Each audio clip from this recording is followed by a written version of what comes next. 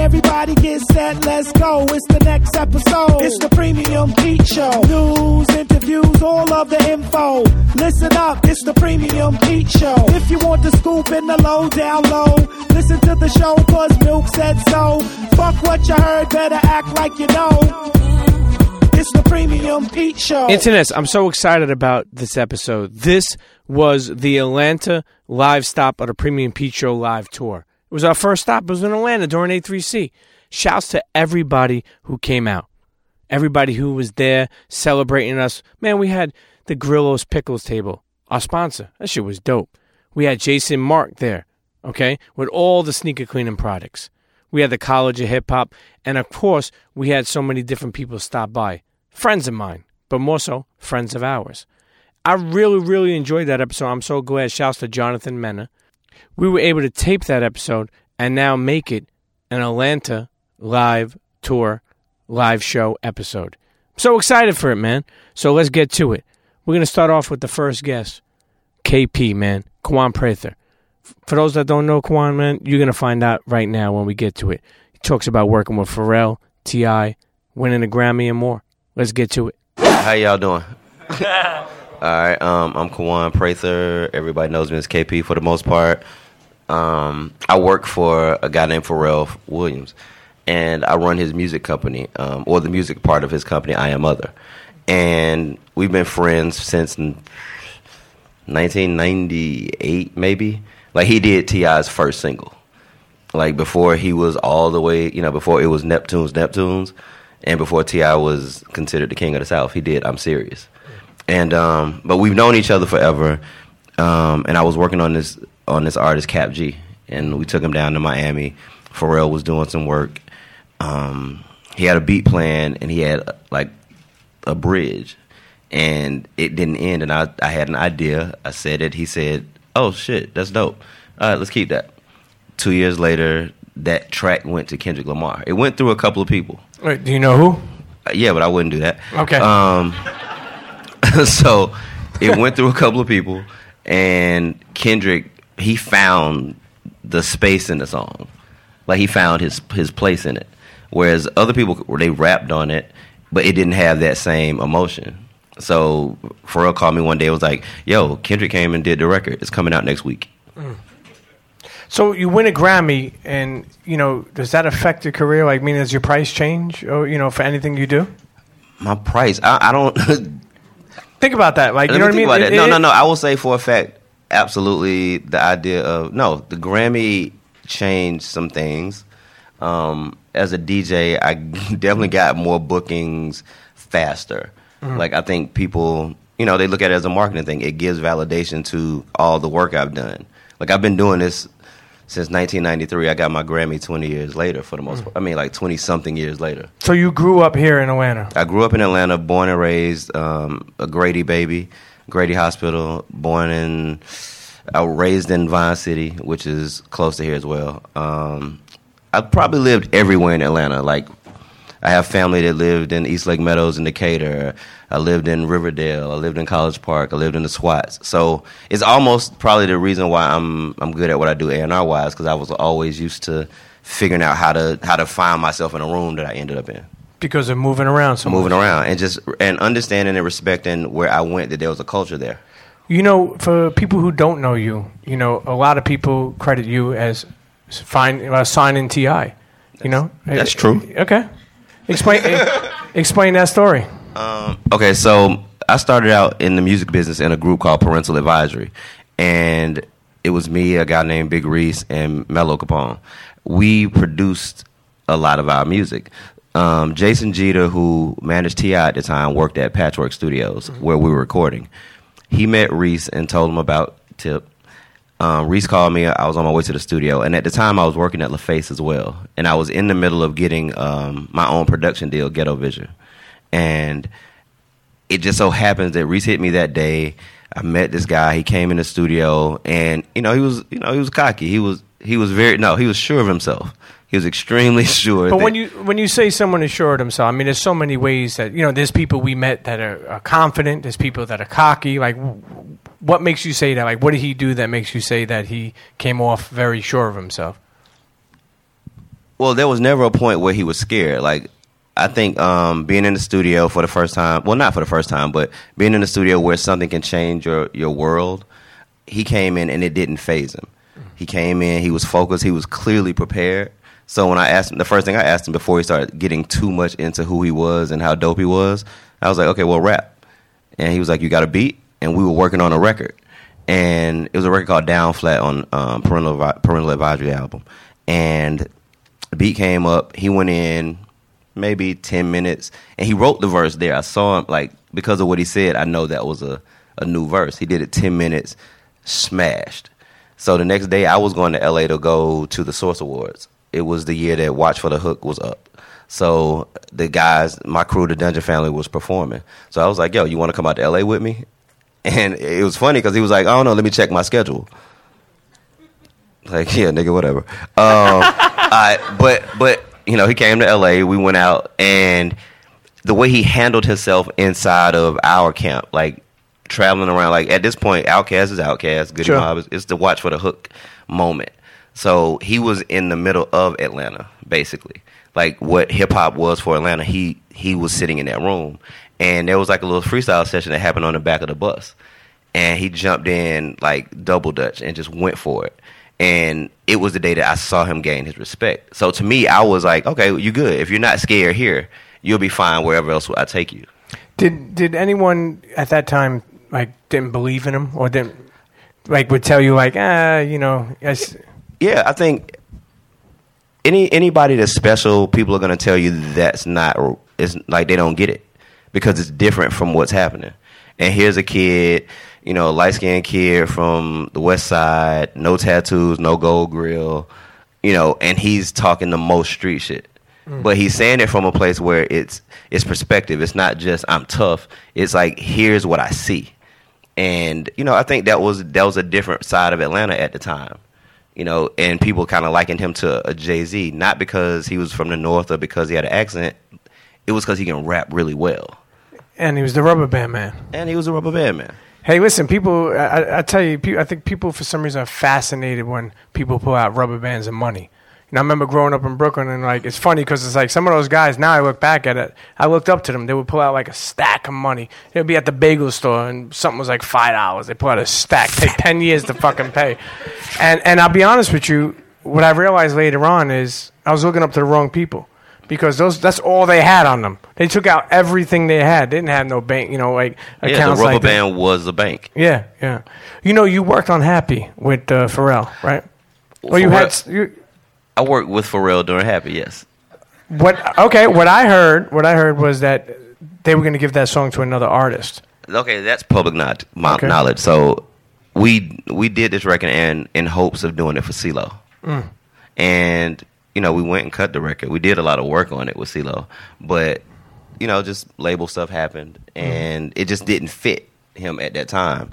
So as things worked out, Pharrell ended up doing it himself. Do you think it would have been as big if it was another artist? Shit. I don't know. I don't have my crystal ball. I don't know. I mean, it's big as shit. Like, it's a big record. So I don't know how much bigger it could have been. But, you know, CeeLo at the time was one of the bigger artists. Sure. He was much bigger than Pharrell was at that moment as an artist. You know, you've been in this music industry for a long time. Mm-hmm. You recently, well, I wouldn't say recently, but you're starting to DJ more. Like, you're starting to come out DJing more and doing things like that. Do you feel DJs are respected in this day and age? I think some are. I think really dope DJs are respected, but that's probably a different question than... And I could be reading into it. I don't know if DJs get their just due financially all the time, but I think people respect the fact that if you have a really great DJ, you have a better time wherever you are. Sure. But I don't know. I mean, I'm from a generation where I notice. So I don't know what things matter to someone not myself. I love your mind because as you're talking to me, I know you're thinking, like, does he mean this or does he mean that? Like, you know, thinking way more into it. And that's what a creative mind does, is spin. I'm deep. I'm digging into this shit. Do you sleep at all? Ooh. I sleep about 3-4 hours. Yeah, I sleep. It's the reason why I say that for is because being in the music industry for that long, and still having your hand into it to this day. I'm sure there's people that you wanted to sign or things that you wanted to do that passed you up. Is there not a regret, but is there someone that you want to sign that slipped through you? That I wanted to sign that I didn't get. You know what? Nah. At the time, like I've wanted to do business with people, but it tends to work itself out for me to work with the people I'm supposed to work with. So I never have regretted it. The only thing I have regretted the fact that sometimes people would go with other situations for the money as opposed to the opportunity sometimes. Like, because sometimes you can see a path for people creatively, but they see a check because, I've been in a couple situations where we've had bidding wars for people, and I might have been the first person to see them. And at that moment, it's like, oh, great, love you, KP. We're going to do this. It's going to be a beautiful thing. And then someone comes in like, oh, I heard KP likes it. Oh, let's check into it. Oh, wow, that is good. And then the money comes in, and then the decision-making gets different for artists. For people who may not know, name some of the people you have signed. Okay, let's see. T.I., Youngbloods, John Legend. John Legend? Explain how that happened. Oh. You can't just pass by that one. No, I was, okay, so after working at LaFace Records where I started, and doing A&R, I grew to the point where I got offers outside of it. So I went to Sony Records. At the time, it was Columbia Records. And I was working on, I think, Bow Wow, Omarion. Like, I did, like, the Omarion 21 and 19 albums, like, with Touch and those records. But John Legend was signed. He was signed to Kanye already. And good music, yes. And John Monopoly, I remember him sending me this at the time, the CD, and I was in Atlanta because I commuted. I was working in New York, but I was living here.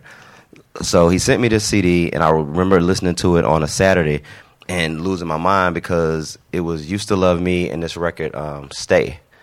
And they're like, basically his whole album was done with the exception of "Ordinary People."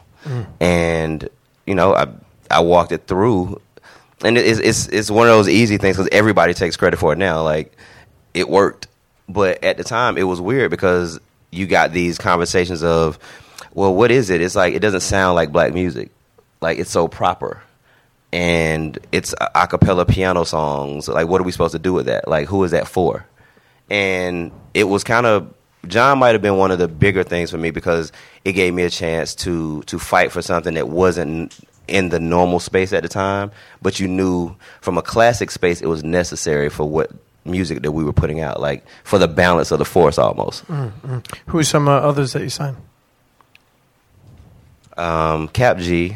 Cap G? Yes, that's recent, yeah. That's a hometown, right? Absolutely. College Park. And Cap he went to the same high school I graduated from. So, and that same high school is high school that Outkast, Escape, Keenan from Saturday Night Live, like a lot of people went to this school. It's called Tri-Cities High School, School of the Performing Arts, and it kind of just bred a lot of talent.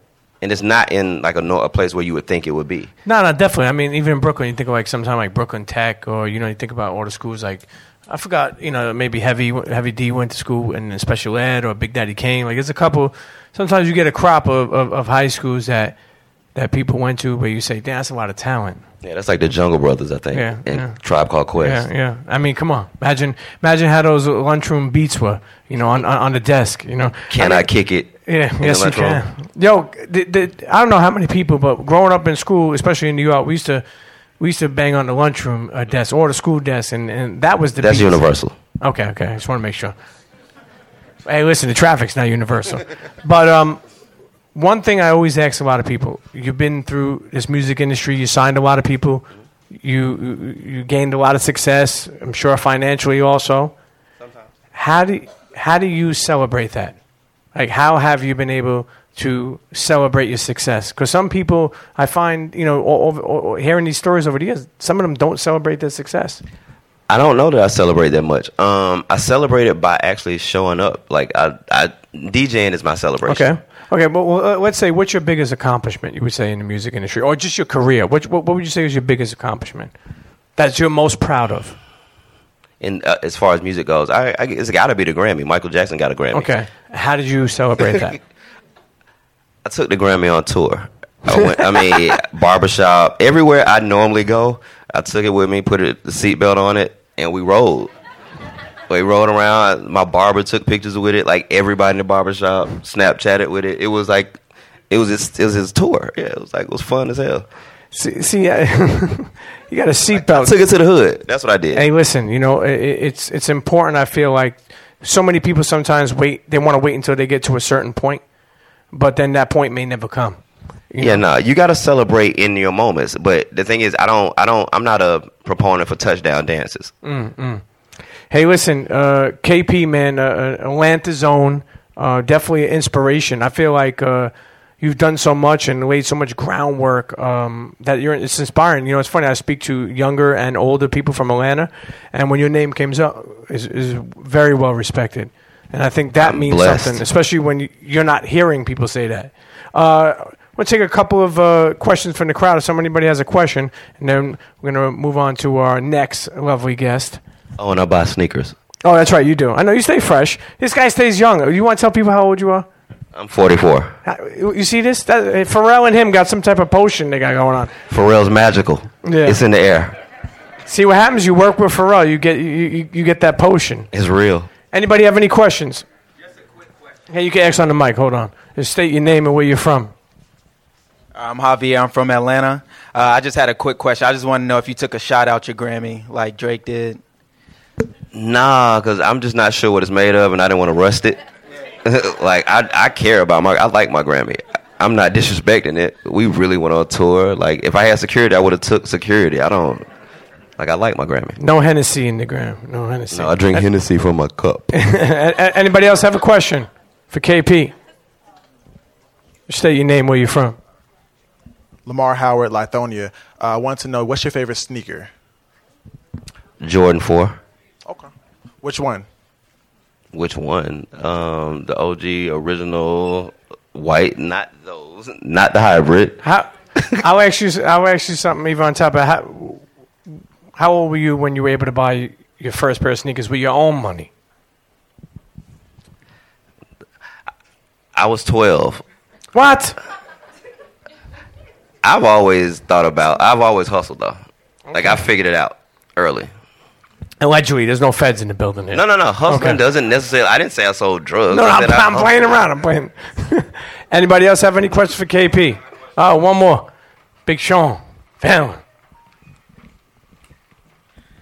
So you found a lot of artists, and I know you've been around a lot more talent than the people that you actually signed. So what in these people made you say these are the ones outside of the ones that you've been around? You know what I mean? I think there's a commonality in the way that the room shifts when stars walk in it. Like you can see it.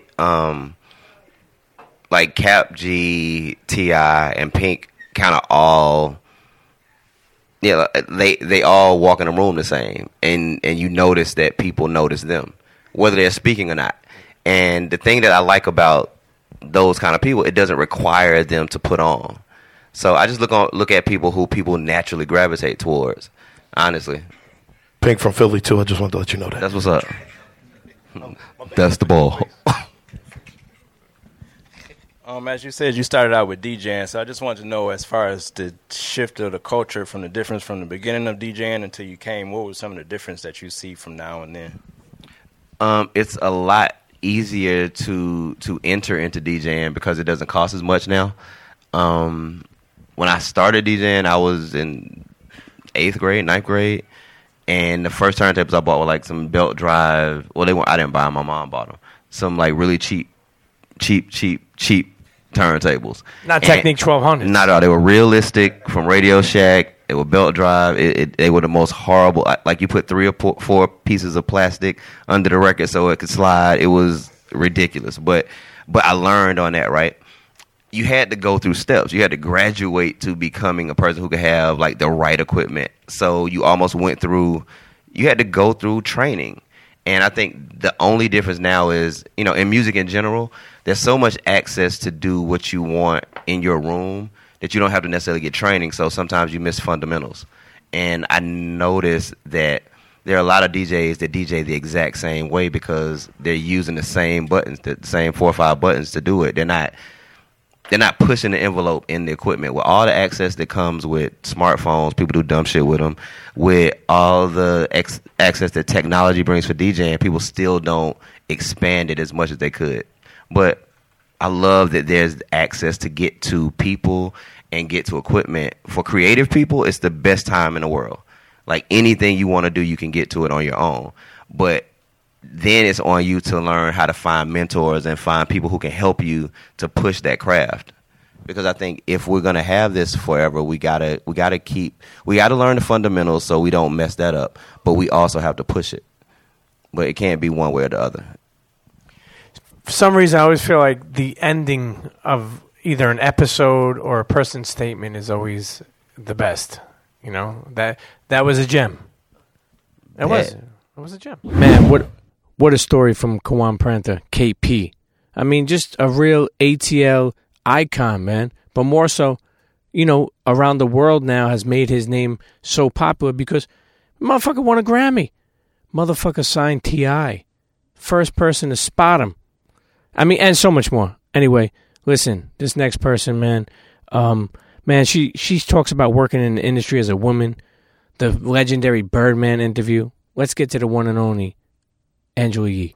Next person I want to bring up has definitely been amazing to watch how long and how much work she has put into her career.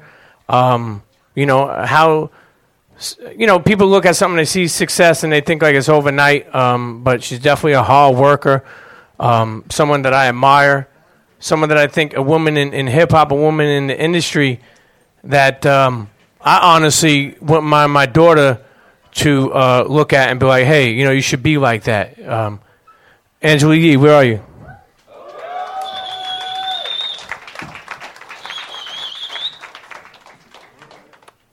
Uh-oh, she signed to TDE now. Well, first off, for those that don't know Angela Yee, how many markets is the Breakfast Club in now? I don't know the exact number, but it's like 70. It's funny because I remember whenever like I would ask her or Charlemagne or Envy, I would ask them like if I had them all on the podcast, and I would ask them about Hot 97. And they're like, "Oh, we're in like 70 markets," and I was like, "Okay, I guess that's the rebuttal, you know." But for those who don't know Angela Yee, long time in radio, long time working with people like Wu-Tang, Sirius, bunch of shit. But more importantly, right now, I recently just seen her. She got into Juices for Life with Styles P and DJ Envy. For those that don't know, Styles P opened up a juice bar. They have them where Yonkers and in the Bronx, yeah. And then we just did the 4th one in Brooklyn. So I'm just partners in the one in Brooklyn. What made you even want? And this is because this is a great thing. Think about it. Somebody who's doing something, but then now putting their money into something else. What made you even want to get into that business? Well, I think it's really important that no matter what you do, I've learned this early on in business in general, is to just make sure that you're very diverse and you can't just have all your eggs in one basket. So, I got my start doing marketing. I started off as an assistant for Wu-Tang. I was assistant to the CEO, Divine. And we just interviewed Method Man today, which was exciting because it's like full circle from my first job. And now I'm interviewing, the people that I started off working with. But that was my first job, working for Wu-Tang. And then after that, I worked for Virgin Records, and then I did marketing, but I worked for like a bunch of different companies at one time. So I always had a lot of different checks coming in.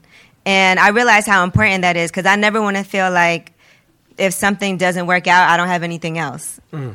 And so I got to a point in my life where I get to do just kind of what I want to do. Like, I don't have to do everything. But when I was younger and trying to come up, I said yes to everything just because, like, I didn't turn down an interview. I didn't turn down an opportunity. I didn't turn down an appearance because I was really working hard on getting my name out there. And now my time is a lot more precious because I don't have a lot of it. Sure. So I spend all my spare time trying to do things that mean a lot to me and things that I'm passionate about. Like buy shoes. I just left them all. Yeah. Yo, how many shoes do you have? 'Cause I have no idea. I have no idea. I have so many pairs of shoes. I was just saying I got to get rid of some of these. You know, when a girl has a shoe that looks like, and one time I remember I seen a show like this shoe had like fur all over it and it had pom-poms of fur. And it had to be faux fur. And I was, hey, listen, you know, fellas, don't ever be upset if you have a passion that you know, because girls buy handbags and they buy shoes. If we buy sneakers and whatever, don't ever be ashamed of that. But more importantly, you know what's dope too? Angela, who? Oh, okay. And Angela, too, what I'm proud of to see and want to share this is that I know you bought your father a car, last year. and you know, just being able to, and I want people to understand this, being able to be successful to a point where you're able to do for your family, even if they could do things for themselves, just be able to buy something for them. Tell us that story, because I remember like he didn't even know that you were going to buy it for him. My dad is like the cheapest person on the planet. And like even growing up, we never had a nice car. I remember when I was young, we had a powder blue Duster, and if you put your foot down, you could reach the floor. Inside the car, you could like feel the ground outside. It was always bad. Then after that, we had a yellow Monte Carlo, and I used to be so embarrassed. Like, don't drop me off in front of school. Drop me off 2 blocks away. So my dad has never ever had like a nice car. So I told him, and the car he was driving just before that, he works for my uncle. My uncle's a dentist. My dad manages the office, and he was like driving my uncle's old Volvo, and he had Velcro tape on it, everything. It was terrible. And I'm like, Dad, you're making me look bad. And he could afford to get like something new. He just didn't want to. So I took him. I was like, let's just test drive some cars. So we went to go test drive the car. And while he was out driving it, I actually bought it for him. Like, I just paid for the whole thing. And when he came back, they were like, it's your car. He was like, what? So it was exciting, you know, for him. Of course, it looks a mess now because he, like, steals paper towels from the bathroom and has all kinds of wet naps and stuff inside. But it's just nice to be able to do things like that. Sure. It means a lot. Listen, Breakfast Club has been going how many years now? Was it 5 or 6? 7. 7. God damn, for a morning show. Morning shows don't last that long, I feel like. You know, that's a long time for it to last. You know, you sat down with so many people, had iconic, interviews and moments and memes and, all three of y'all. What has been some of your favorite? Some of my favorites? I mean, I have favorite interviews for different reasons. You know, like I think some of the interviews early on, like Ray J was a big deal for us. That might have been one of our biggest when he was in Vegas, and we called him and he was drunk, high, whatever, and went on his rant. And so that was a big one for us. But I mean, having people like Jay-Z on, that was a big deal. Even when Damon Dash came on, even things that like, and let's be clear, like all our interviews are pre-recorded after the show, right? And that's not a secret because you could tell. We promote it. We put the video up the day before. And sometimes we do more, and people are like, why are you wearing the same thing you had, like, we pre-recorded? I hate that with podcasting, too. Yeah, like, dude, we just pre-recorded it. But anyway, so I think we have the ability, if we wanted to not play certain things or take it out. But we always decide, even if things aren't in our favor, we still put them in. So when you see certain things and you're like, oh, you know, such and such got played, we could have took it out. But we choose to leave those things in just because... I mean, even if it's something that's not so positive, it still is interesting for people. Sure. Now, how hard is it to, obviously, you know, you become a family with Envy and Charlamagne, but for a woman, you know, how hard is it to work, not only with Envy and Charlamagne, but just work in a male-dominated industry? I think, well, for me, I think my whole life as far as working, I've always been like the only girl. When I worked for Wu-Tang, it's like a whole bunch of dudes and me. And then I worked at Shade 45, and I was the only girl on the station when I started there, you know. And then now I have the job at iHeart, and I'm the only woman on the morning show. I think that no matter what it is that you do, you have to take the best parts of it and focus on that. It's good for me, like now, if I do advertising or endorsements, there's certain things that they want a woman for because the guys can't do it. So I get a lot of opportunities because of that, and I look at it that way. And I will say this, I'm way less sensitive than both Charlamagne and Envy. Like, I think they have more woman qualities than I do. I'll just be honest, they really do. Like, and they'll probably tell you the same thing. Charlamagne probably. Well, Envy. No, maybe. Definitely. They're both like super sensitive. Like they were just arguing with each other. You might hear some of it on the air, but I hear all of it. And I'm just like, yo, can y'all shut up? And they gossip like way more than I do. I report the gossip and everything, but off the air, the two of them are like, you would think it would be the opposite, but it's really like I tune them out because I'm like, I can't even listen to this. You know, I feel like I'm in a laundromat. They stay trying to push, I feel, drama your way. Not meaning Envy or Charlamagne, meaning like, I feel like sometimes, and this is just my opinion, but I feel like they want to try to find all the juice and all the jewels on you. Like, meaning like, who have you messed with? Who this is this? Like, even with, you know, like with the Gucci Mane, you know, coming on there and say, why do you feel that like people try to just get like all the bad or drama shit out instead of the positive shit? Because I do look, honestly, I said it, I do look at you, you know, you're not somebody who's messing around with everybody. You know, you carry yourself very respectful. Somebody that I think that young girls should look up to. Well, I think people just like drama in general. I don't take it personally because people do that with everybody. It's not just me. I think people love to hear, like, just think if we look at Beyonce and Jay-Z and we thought that, you know, Jay-Z cheated on Beyonce, they got in a fight in the elevator. People loved that story. It was like the biggest story ever. Nobody was talking about all the positive things that they were doing. And I just think that people enjoy that because they feel like it kind of relates to them more because we all have drama that goes on in our life and we see these celebrities and we look at them like, wow, they're so perfect. And I think people like to see flaws in other people because it makes you feel better about yourself. Yeah. It's probably what it is. Like, I was just talking about the Gucci thing, and I was like, people love to act like he was serious about that. But, I mean, even when it happened, he was like, I did lip service with you and Melissa Ford. Melissa Ford's like, I've never even met him, and I never did lip service, and he never, you know, but it was like, the whole thing wasn't even true. And I mean, if people want to believe it, it doesn't bother me because I feel like if you're confident in who you are and what you do and you know you have a good foundation, things like that shouldn't bother you because why? Like, I know it's not true. For people who would love to get into radio, would love to actually, you know, follow some of your footsteps, what's some advice you would give them?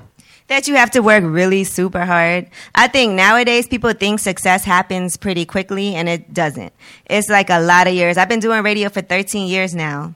And I remember when I first started, I never did radio before, and I was at, you know, Shade 45, and I was really, really bad at first. And you are never, ever going to start doing radio and be great at it. It's something that really does take practice. Like, nobody's a natural. It's just not possible. Why do you say you were really bad? Like, is there something? Because I was. Like, but what makes you say that? Like, what? Because I didn't have any training. I went to college. I was an English major. I wanted to be a writer. And it's a lot as far as just listening to yourself, which is really painful. If you want to be great at radio, you have to listen to your shows, and it'll be difficult because a lot of us hate how we sound. Sure. You're going to hate your voice. You're going to listen and be like, oh, I sound so stupid. You'll realize I say words, we call them crutch words, when you say things like, you know what I'm saying? I still find myself. Right, but you have to pay attention to that. Just think when you hear certain people being interviewed and you're like, why do they keep saying, you know what I'm saying, you know what I mean, like, and you really pay attention to that, but you got to pay attention to it in yourself too and always get better because you're not going to get better if you don't listen to yourself and be able to take criticism and know the difference between somebody trying to give you positive critiques that'll help you out and somebody just being a hater, because there is a difference. You have to be able to take some criticism though and get better and differentiate between what you could improve on and not get offended by that. Because I think for me, I didn't have a background in radio, so I was like an open book. I was like, okay, tell me what I need to do, and I wanted to take all that in. And Paul Rosenberg was very fond of you and believed in you in a time that probably helped give you a shot into the radio, no? Yeah, I worked for Eminem's clothing line when it first launched, Shady Limited. So that's how that relate. Well, I knew Paul way back when I used to work for Wu-Tang. I actually had Eminem open for Wu-Tang in Staten Island at this charity event that we did. So that's how I first met him. And Paul's the kind of person that if you did anything for Eminem early on before he was signed, he'll always look out for you. You know, that's how Riggs ended up working at Shady, because he gave him a quotable in the source. So he's that type of person. Like, if you knew me back when, I'm going to always make sure you're good. So I saw him at the Chappelle Show premiere. He was sitting right in front of me, and he was like, hey, wanted to see if you want to work at the clothing line. And it was that easy. I was like, okay, yeah. And the next day I was working at Eminem's clothing line. But I think when you do really well and represent yourself well, and because I am the type of person, if you give me an opportunity, I'm never going to embarrass you. I would never want to take a job. I think sometimes people feel like, oh, I'm friends with that person, I have a job, I don't have to work so hard. Because we have people at Shade 45 that were friends with Paul, and they would do crazy things like, be gone for 3 hours, go to the gym, do all kind. And it's like, you can't do that because it looks really bad that somebody recommended you and put you in position, and now you're making them look crazy. Sure, your name is everything. Anybody have any questions for Angela Yee? You got a mic out there, Isaiah? State your name and where you're from. Yeah, I'm David from Lithonia, and this is a personal question. So we all are familiar with the beef between Charlamagne and Ebro. Do you really have any beef at Hot 97? And if so, is it with like Laura Styles? Like, is there any real beef, or is it just like fabricated? I mean, I wouldn't say that I have any beef. I'm not particularly fond of Peter Rosenberg or Ebro either, but it's only because of what they do to us. It's not really like I ever did anything. I just feel like it's corny.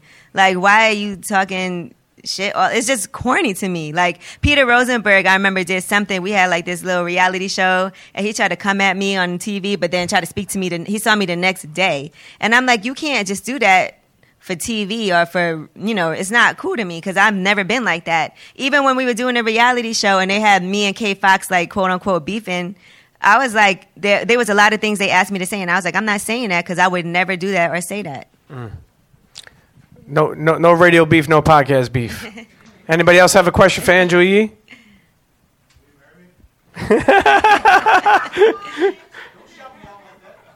Who has a question? You have a question? He's stupid. Give me a mic. All right, it's Javier again from Atlanta. I wanted to just ask, because you talk a lot about juicing and everything, what's your favorite flavor of juice? Oh, I have this juice, but it depends on what I need it for. But I do this thing called a G5. That's like my favorite one. It's spinach, kale, green apples, bananas, and I always add ginger to it because I love ginger and everything. Ginger's the key. That's for my mornings because I can't really eat breakfast. It makes me tired. So that actually keeps me like wide awake in the morning. So it's really good. But sometimes at night, if I need like a meal replacement, I'll get something with protein and peanut butter in it so I won't be hungry. Right here, Isaiah. One more. He's over here, right here with the Hawks. Is that a Hawks jersey? I'm sorry. I'm an upset Knicks fan. I'm sorry. I'm disgruntled. Name and where you from? My name's Nate from Atlanta. And I was just wondering, besides the Birdman interview, what's your favorite, not your favorite, but what's your most memorable and knowledgeable interview you've ever done? Ever in my life? It probably wouldn't be there. I guess it probably was Jay-Z when I was at Sirius. That was like my first big interview. And that's how they actually hired me for the job because it was really when I first started, just a probationary period. And then after the Jay-Z interview, they hired me. What's your name and where you from? My name is Malcolm. Speak to the mic. Oh, can you hear me? Yeah. My name is Malcolm. I'm from St. Louis. I really don't have a question. I just want to say I'm a super fan. I really like everything y'all do. I listen to y'all morning show every day. Thank you. St. Louis is one of our newest markets. Is it really? Yeah. Because when I was in St. Louis, I did not hear it. That's it. Anybody? Any last questions for Angela? Okay, one more. Oh, wait, again, or you can't do a double. Right there, back there. back there. You would have probably wanted to ask to marry her. Your name and where you from? My name is Donovan, and I'm from Charleston, South Carolina. And just want to say, big fan of the show, listen to it all the time. But the question on everybody's mind, Angela, is what was really going through y'all mind when Birdman just set it off? I think that whole day was, first of all, I was surprised that he was coming. And I think everybody was surprised because we all know that like he didn't really like Charlamagne. So I think when we knew he was coming, it was a little bit like, okay, what's about to happen? And then but he asked to come on the show, so that was also weird. And then he was in the little area right outside the studio. We could see him through the glass, and it was like he was getting ready for a fight, And so then he came in, and all those people walked in behind him and stood behind him. So I was like, all right. I don't know what's about to happen, but it definitely felt real, tense. And if you notice, he didn't know the mics were on. So it was the conversation before the mics went on, and then everybody's like, okay, come on, let's start the interview. But it already was started. So I think, I didn't think anything was going to happen. I guess I never think like that because that would be really stupid. And hopefully nobody's stupid enough to like do something in the studio. Well, let me just give it inside information. There's a guy named Wax, right? And he wears Timberlands in the summer. He walks around with baseball gloves. And yeah, he would have came in and took Birdman, But whatever, you don't know that. That's Charlemagne's bodyguard now, because nobody wants to give him. You don't want to get no more drops. You don't get no more drops. So last time that happened, he had an issue. But listen, Angela Yee. You got a question? I'm sorry, real quick question. This is really off. What's your name and where you from? Terry from Atlanta by way of New York. Mm-hmm. Did Charlemagne actually see Prince float on air? No, I mean we were all standing there, but I will say that Prince was very special. Like, first of all, Prince is like my favorite artist of all time. So just the fact that he even came in to say hello to us, because he wasn't, they were like, oh, Prince is going to come by and say hi. So he came in, and if you know Prince, you can't ask for a picture or anything. Charlemagne tried to sneak and take a picture, and it disappeared, though, when he was walking away. That Illuminati. Illuminati. But, we were nervous. And so we were like, oh, my God, it's Prince. And Charlemagne's like, I grew up Jehovah's Witness, too. And it had nothing to do with anything. Prince was like, yeah, we'll talk about that sometime. Man, rest in peace, man. Rest in peace, Prince. But listen, let's make some noise for Angela Yee, man. Man, Angela Yee is always special. One thing, I found dope is that people love Angela Yee, man, and she's just a real classy, sweet person, and people really fucking love her, man. And it's dope to see that while we were in Atlanta, there was a couple of people trying to, get her to marry him. Calm the fuck down, okay? If I bring out Angela Yee at another stop at the tour, don't try to ask her to marry her. She don't want to marry you, okay? But anyway, shouts to Angela Yee. That was dope to have her stop by the Atlanta Live tour and chop it up with the kid. This next guest that we're going to bring on, man, father-in-law to be, my lady's father, Nat Robinson. That's right, First Priority Music, Nat Robinson. MC Light, Audio 2 with Melk D and Giz. Who else, man? Man, they got so many people. Daddy-O. Come on, man. It doesn't stop, man. Let's get to Nat Robinson. So first off, I want to just explain to you about Nat Robinson. Started a record label many years ago called First Priority Music. KP, peace and blessings, brother. Let me get that Grammy one day.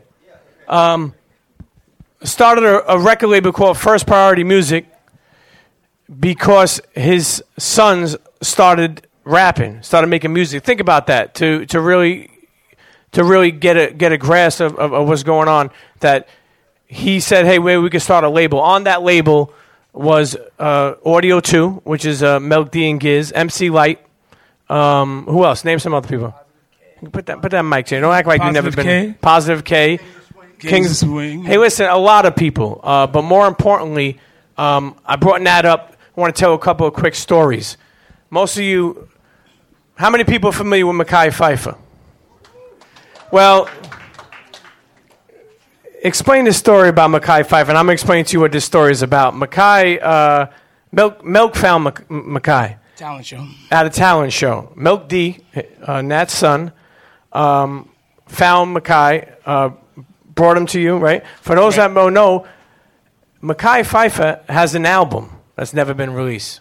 And according to Nat Robinson, Mekhi is nasty. But he had to choose between what? Explain that story and what exactly happened.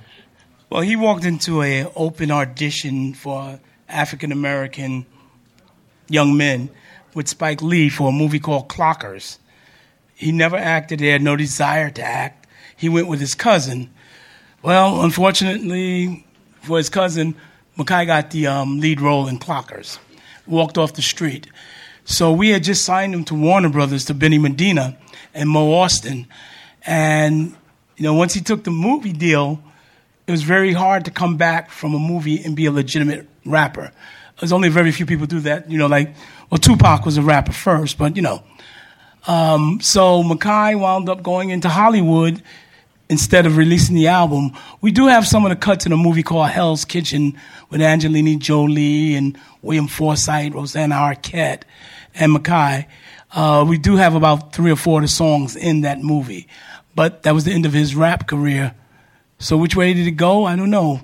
He seems to be happy. He made millions. So maybe he made the right decision. Hey, listen, it's crazy to know that there's a Mackay Pfeiffer EP out there that nobody's ever heard. LP. What was that line he said to you? You told me. He said that he's hotter than what? I'm hotter than Tupac. I'm hotter than Tupac with 2 hot Glocks. Yeah. But he could rock it. I seen him break brothers down in battles that it would have tears in their eyes when he finished with them. But, I guess, he made the choice. Sure. What he wanted to do, and, he became a star and he made millions. Hey, got to do your thing. Also, Milk D and Audio 2 and Giz, they're Top Billin', for those of you that just heard Top Billin', that song has been sampled over, what? 256 times sampled and reused. We own things like a piece of Otis from Jay-Z and Kanye. We own part of Lady Gaga with Wale and half of Real Love, half of I Get Money by 50 Cent, half of Bitch Nigga from Dr. Dre. It goes on and on. Biggie Smalls. It just goes on and on and on. Biggie Smalls was in the intro, right, when he was talking in the beginning? He was in the intro, yeah. Intro. If you think about it, Top Billing, that beat, was used in so many songs. Like he said, I Get Money with 50, and then you turn around and think of, it's funny, too, because Milk did my intro song. My theme song for the Premium Pete Show is done by Milk. And I never forget, I sent it to one of my friends, and he's like, get out of here with that Mary J. Blige, Real Love shit. And I was like, no, that's the beat that Mary took to make Real Love. And it's amazing to see that one song, particularly Top Billing, was able to be sampled that many times. And still to this day, even Young M.A. just recently used it. I mean, there are so many, but the biggest is being, you're thinking about with 50, How did that even happen? Did they call you and... Well, his manager, they put it out first. And then I went after his manager. Let's get this together. But, you're running, he's chasing a hit, and he's marketing it. Chris Lighty at the time. And rest in peace. Yeah, rest in peace. So we really couldn't get a hold of him to work out a deal. So he ran into Milk somewhere and said, man, have your dad call me. So I said, look, man, I've been tracking you down. In the copyright business, if somebody infringe on your copyright, you have the legal right to take 100% of the copyright. But being in the music business, you're just not going to treat your peers like that. So we went with a 50-50 deal. Same thing with Puffy to keep it going.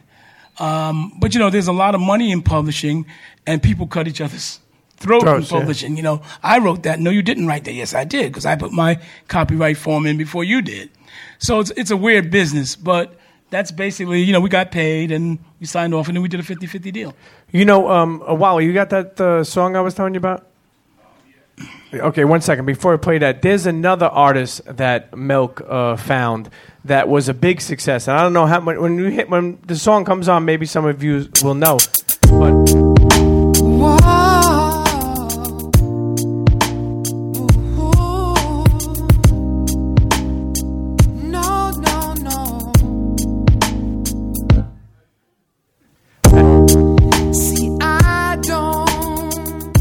Okay. Anybody know that song? Yeah. How much money did you make? I'm not gonna talk dollars, but the kid was 20. He was number one in 26 countries at the same time. He sold in about 6 weeks about 6-7 million copies. He just totally blew up. So Milk found him, and how did he come to you? How did that happen? Well, there's a guy they would call the Godfather of Staten Island, which we happen to know, and he talked to Eamon's dad and said, look, I got some guys, they'll blow your kid up if you step out of the game with them. So that's how we came up with Eamon. Eamon's half Italian, half Irish, good kid. We picked him up when he was 16. We actually didn't get him into full play until he was 19. He went out in the first 6 months, he made about $4 million in his pocket after taxes, I can say that much. You know, what I want to say is it's funny. That song became a hit, and it was played all over, like, in New York radio, I would say Z100, KTU, whatever pop radio stations are out in Atlanta. What is that? Like, not V103, like pop stations. Right. Okay. But what I'm saying is that song was played by Star and Buck Wild. I don't know if you remember them. They used to be on Hot 97 morning show. A friend of Nat's, part of the first part of music, played that song and broke that record. So it just goes one day. It goes to show you that relationships are everything. Because they played that song and then it became a worldwide hit. And here's a kid who toured and everything. Really toured, yeah. What? I mean, he toured. Yeah. He came out the box making insane money. Yeah, and it's funny, too, because I always remember this situation. Many years ago when Milk and Giz, Audio 2, they were 15 years old, and they would go on the tour, and they would have 5 shows a week. They were probably making $500. So it's funny because they would put money in their dresser, and they have $2,000, $2,500 at the end of the week. When Eamon came along, what did he get? Like his first show? First show was like 25 G's, and it went from there to about 50. And I remember you saying, and Milk saying, "Well, we only made $500." That was back in the day. But it was also a long time ago. Anybody have any questions for Nat Robinson? Anybody want to know anything about the industry or any questions they have? What do you got back there? Hold on, get him a mic, Isaiah. Get him a mic. That's a long haul. You got to walk on the expressway on that one. Yo, anybody, before you ask your question, has anybody tried the pickles yet?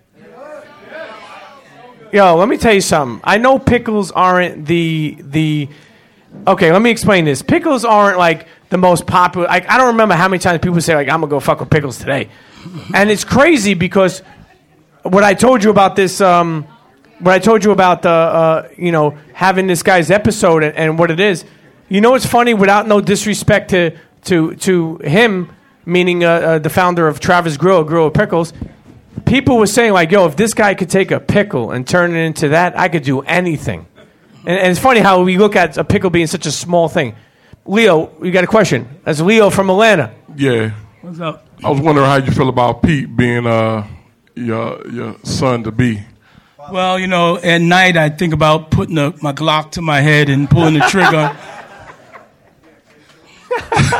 That's a fucked up question, man. Yo, somebody asked another question, man. You know I had to get at you, Pete.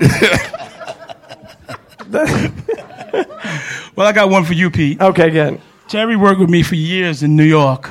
For years. He knew Nat since she was a little girl. And he was sitting over there talking to me like, I can't believe that she was this high. She was this high.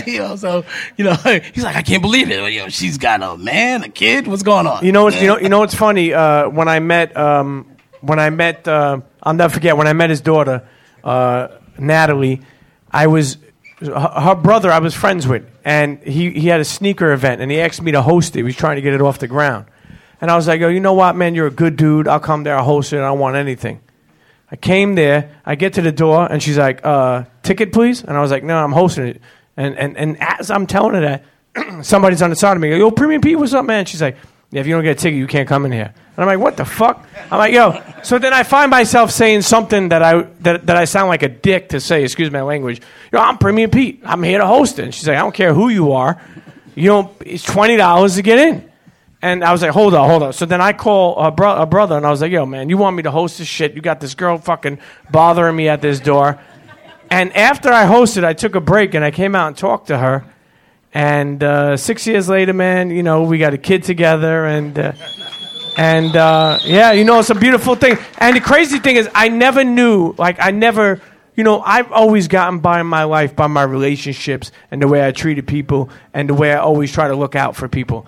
I never knew her father was involved in any business. Her brother was involved. This girl liked cranberries and fucking Stone Temple Pilots. Like I was like, and then one day we're at a party. I see her brother. I was like, that's fucking Milk D. What the fuck's he doing here? And she's like, oh, it's my brother.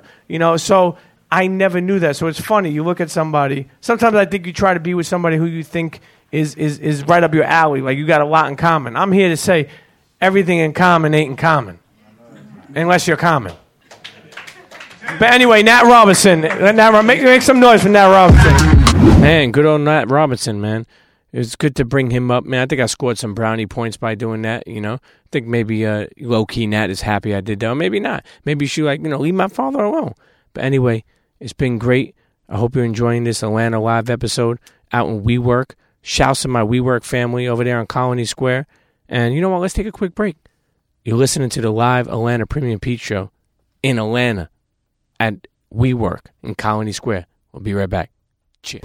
Yo, check this out, man. It's Prodigy from the infamous Mobb Deep, the head nigga in charge, HNIC. You know what I'm saying? Repping that Queens, New York. Chilling, man, right now, man. Just kicking it, you know what I mean, with my homie Premium Pete. And this is the Premium Pete Show. Keep it locked right here. Don't go nowhere. Real shit. One. Internets, and we're back. You're listening to the Atlanta Live episode of the Premium Pete Show tour. Sponsored by WeWork. Sponsored by Grillo's Pickles. Sponsored by Jason Mark. And sponsored by College of Hip Hop. Man, this next guest is I love seeing this guy flourish out here. You know, being a free man, being home. The one and only Santana Raymond of the Central Park Five, who's living in Atlanta now, man. He talks about just how the Central Park Five, happened, and Donald Trump, and more. Let's get to Santana Raymond. First off, I've done episodes that have been very compelling with Raymond Santana. You know, obviously, people who know or don't know of this case, they settled, was it in civil court, or is it... But, you know, even though they got money, you know, and some got more than others, did you ever think that whatever money you got, and I know it's public record, I think it's about like 7 or 8 million they think something like that. Did you ever like say to yourself, like, happy to get it, but say to yourself, like, man, nothing's worth the time that I did? Yeah, definitely a million times, especially when you had to fight for it. Like, even though we was exonerated in 2002. Yeah. Hello? All right. So even though we was exonerated in 2002, it wasn't like they just said, all right, we messed up and we're going to right this wrong. Like, we filed a civil case and they fought it for 11 years. And so we had to earn that money, even battling in federal court, where even the judge was like, well, are we going to settle this case? And they was like, nah, we're going to fight it all the way. You know, who's the guy that eventually, what's his name? Ramos, what's his name? Oh, Mateus Reyes. Mateus Reyes was actually after how many years was it? About 13 years. About 13 years after this case. For those that don't know about the Central Park 5 case, happened in New York City. 5 teenagers. Explain it. You probably explain it better than me. Explain the shorter story of it. Yeah. 5 teenagers got arrested the night of April 19th, April 20th, and was interrogated by the police for over 15 to 30 hours. No food, no water, no drink, no sleep. And under that pressure, we cracked and we confessed to something we didn't do. And as a result, we spent 7 to 13 years in prison for a crime that we didn't commit. And later on, Mateus Reyes came forward and he said he's the person who did it, and they didn't believe him. And this guy literally had to prove that he was guilty. You know, if nobody ever seen, there's a documentary called the Central Park 5. It was on Netflix. I don't know where it is now. Yeah, I don't know either. But I'm telling you one thing. Where is it? Okay, Amazon Prime. I fuck with Amazon Prime. You order something, it's at your house in 2 days. Let me tell you something, and I'm not just saying this. I'm not paid to say this. Central Park 5 documentary is if you watch that, I mean, not only would I say you'll be eye-awakening, but even if you have kids, I think you'll think more.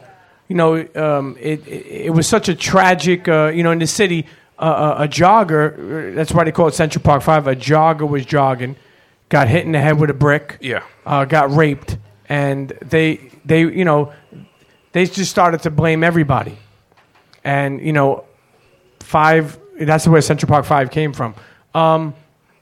Looking back, now that you're able to be out and be home, what are some of the things that you, when you were away and going through that you now appreciate? Sleeping in my bed, showering, where you don't got 20 other dudes in the same area as you. The small things in life, just being able to wake up when you want to wake up and move around how you want to move around. Just having that freedom of nobody looking over your shoulder, not having to register as a sex offender, stuff like that. It's crazy too, because even when they were found not guilty, they still weren't looked at as being innocent. Yeah.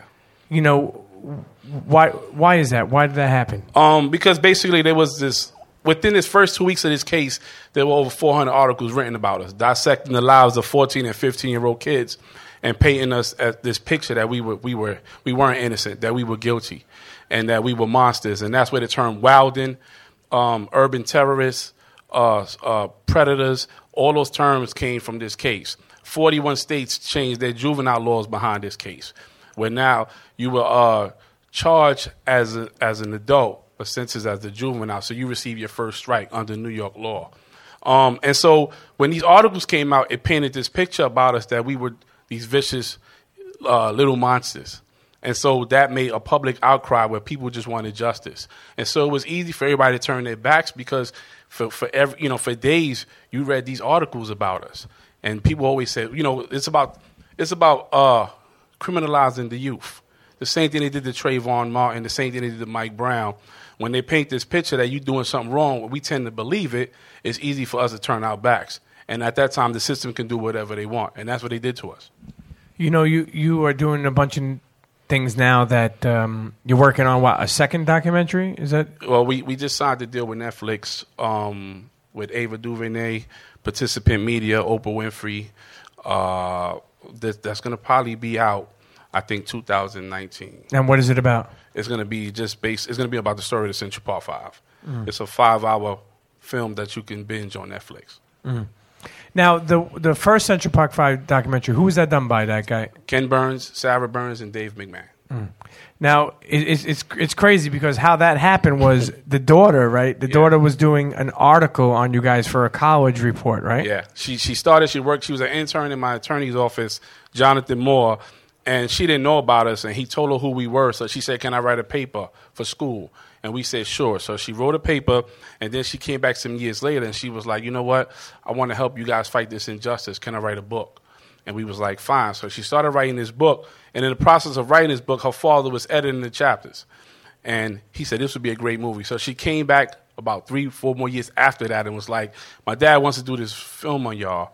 And I was like, well, who's your father? And she was like, Ken Burns. And I was like, I don't know who that is, right? And so he gave me the story of Jack Johnson, and I watched it, and I was like, wow, this dude is the real deal. And that film released in 2012, and that's when the media perception about us started to change. That's not that long ago. Side note for a second. You have the best outfit in here tonight.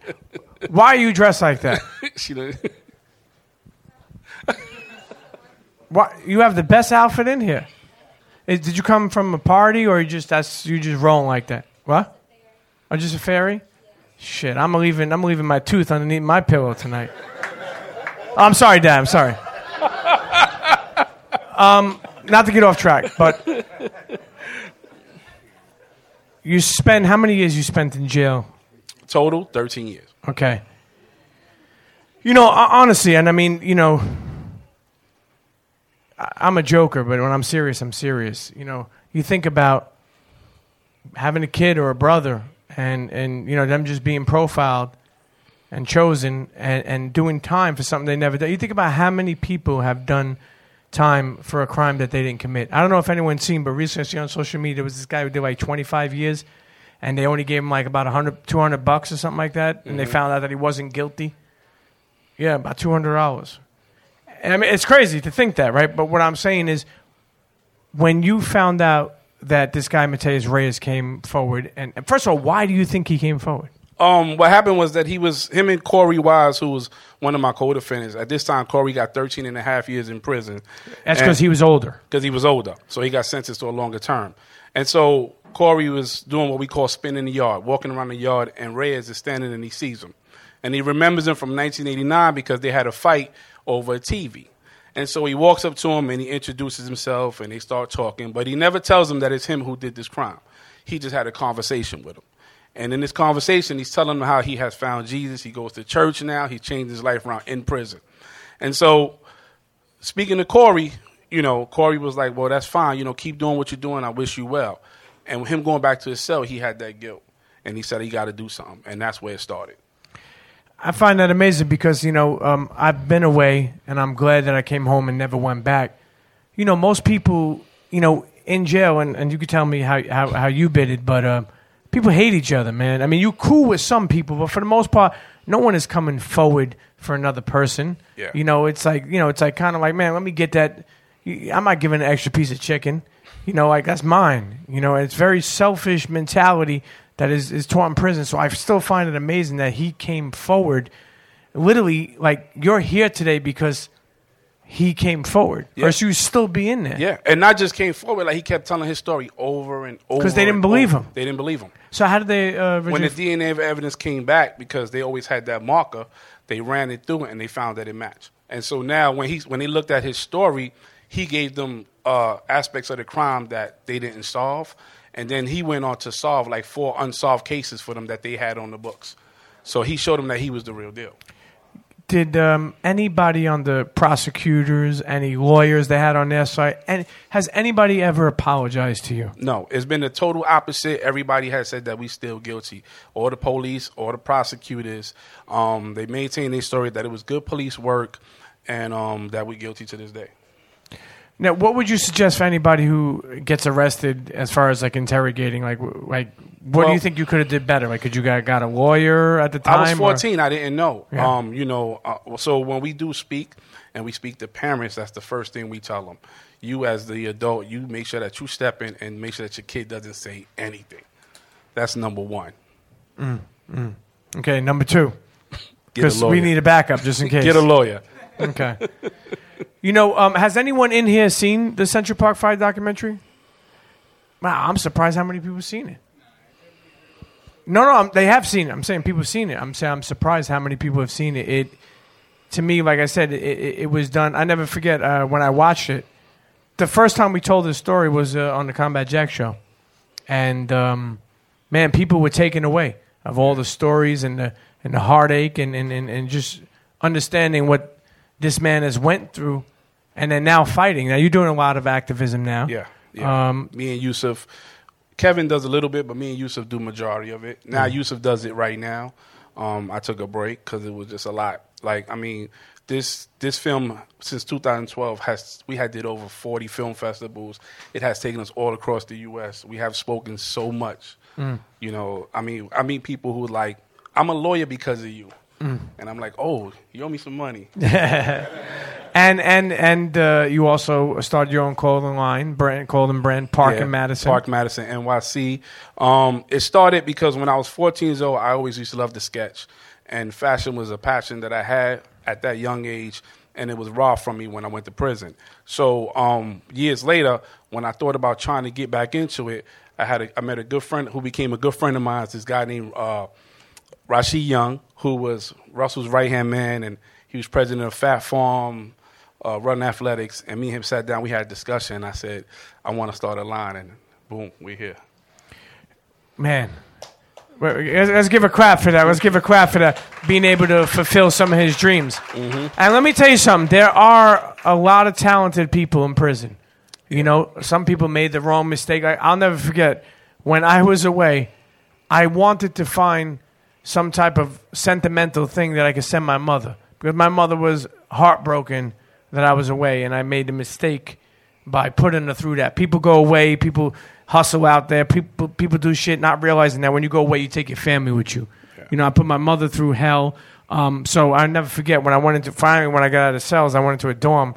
I was like, this is like arts and craft for prison. Like, there was people like drawing on handkerchiefs that looked like murals. There's one guy that had soap. He would turn it into like a penguin or a rose. And I was like, oh, shit. So I literally sent my mother handkerchiefs. I'll never forget where it said "#1 Mom" with a teddy bear. And she was like, I hung it on the wall, and I love it.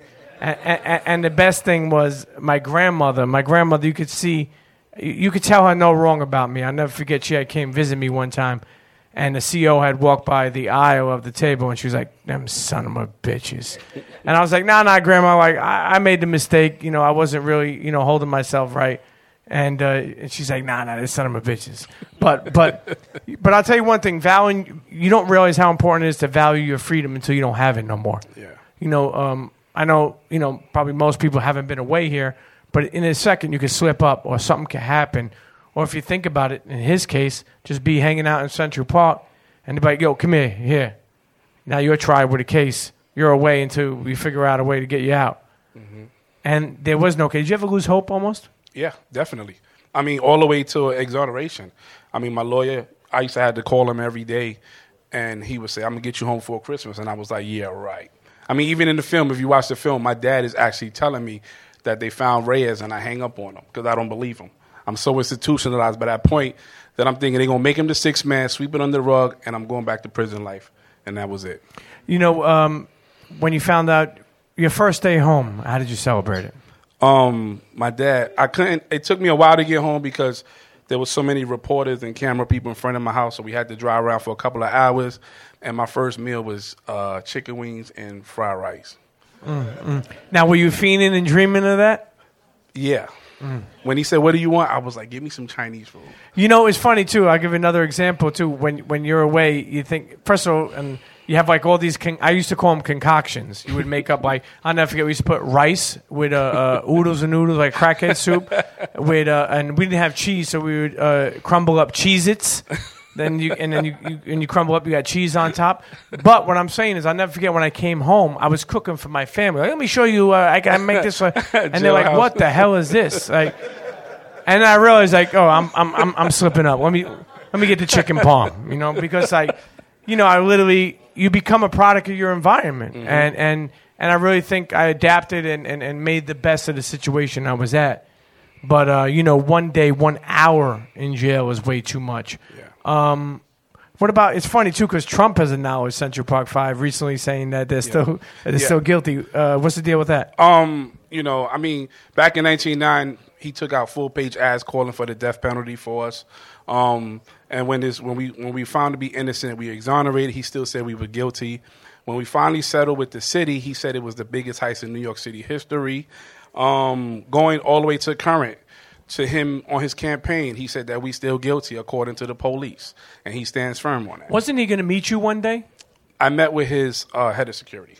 And he didn't want to meet with you? No, he didn't want to meet with me. But why did you even meet with his head of security? Because it was basically letting him know that I wasn't afraid.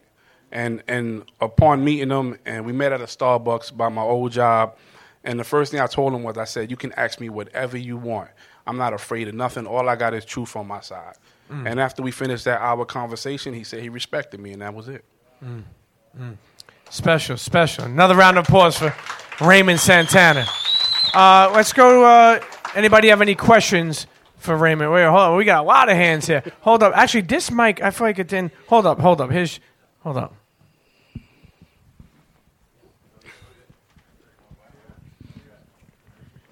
Peace. How you doing? What's going on?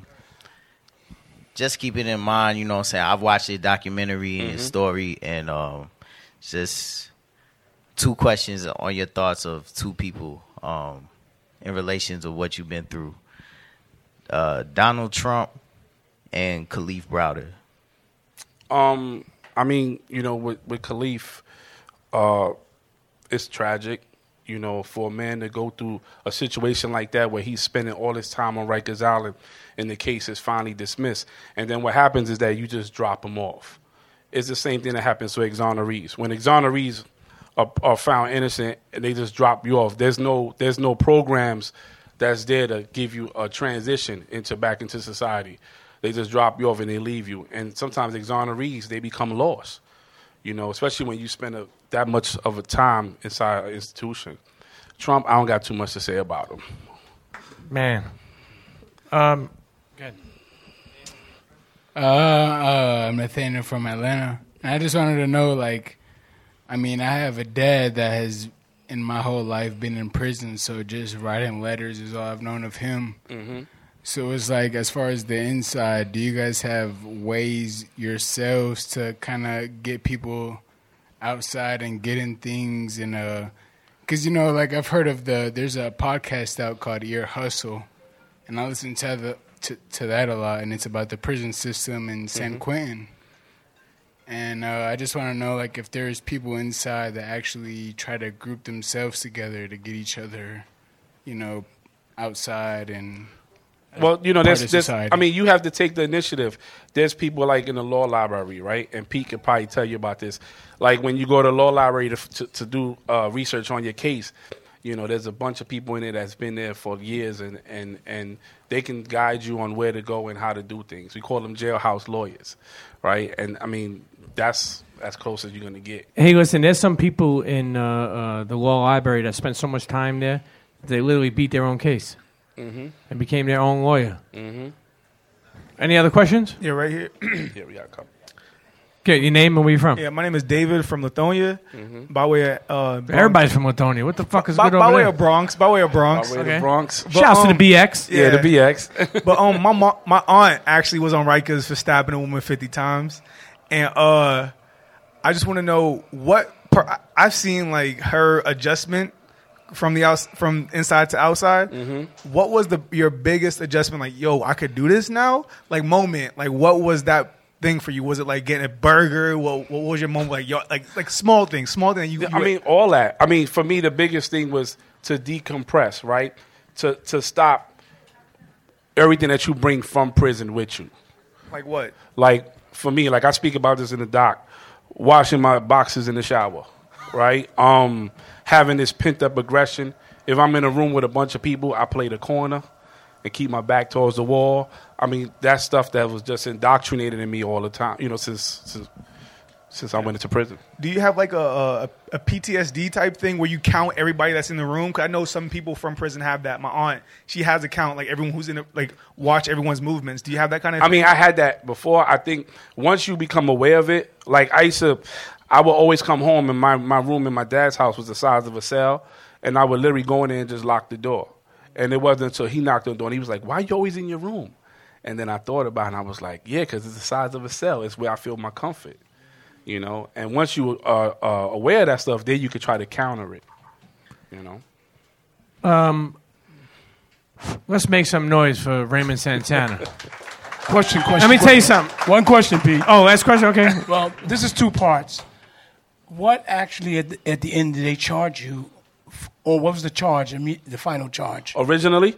Yes. Originally, the charge, I had 12 charges, so they stem from trespassing, rioting, menacing, all the way to attempt murder. Okay. My second part is, you have no recourse after you recanted everything to do some sort of civil suit against Donald for the role he played in that? Well, what happened was that Donald got smart, and then he started saying that he's following what the police said. So he's saying, I say they're guilty because the police are saying they're guilty. But he's taking out pages, so that doesn't do anything? No? Okay. Once he takes that, it's like third party. Well, my brother, my heart goes out to you. Thank you. And you're blessed still because you're sitting here. Let's make some noise for Raymond Santana. Man, that was great listening to, I keep on saying Santana Raymond. It's actually Raymond Santana. But his Instagram and Twitter are set up like that, so it's got me all confused. But I was Raymond Santana at Central Park 5. Again, great to see him flourishing. Consider that dude a friend, and shouts to him for sure. This next guest is a longtime friend, man. One of the first people to bring me out to Atlanta back in the day with Sneaker Friends. Just a real good dude. Someone who it's hard to lock down his time, man.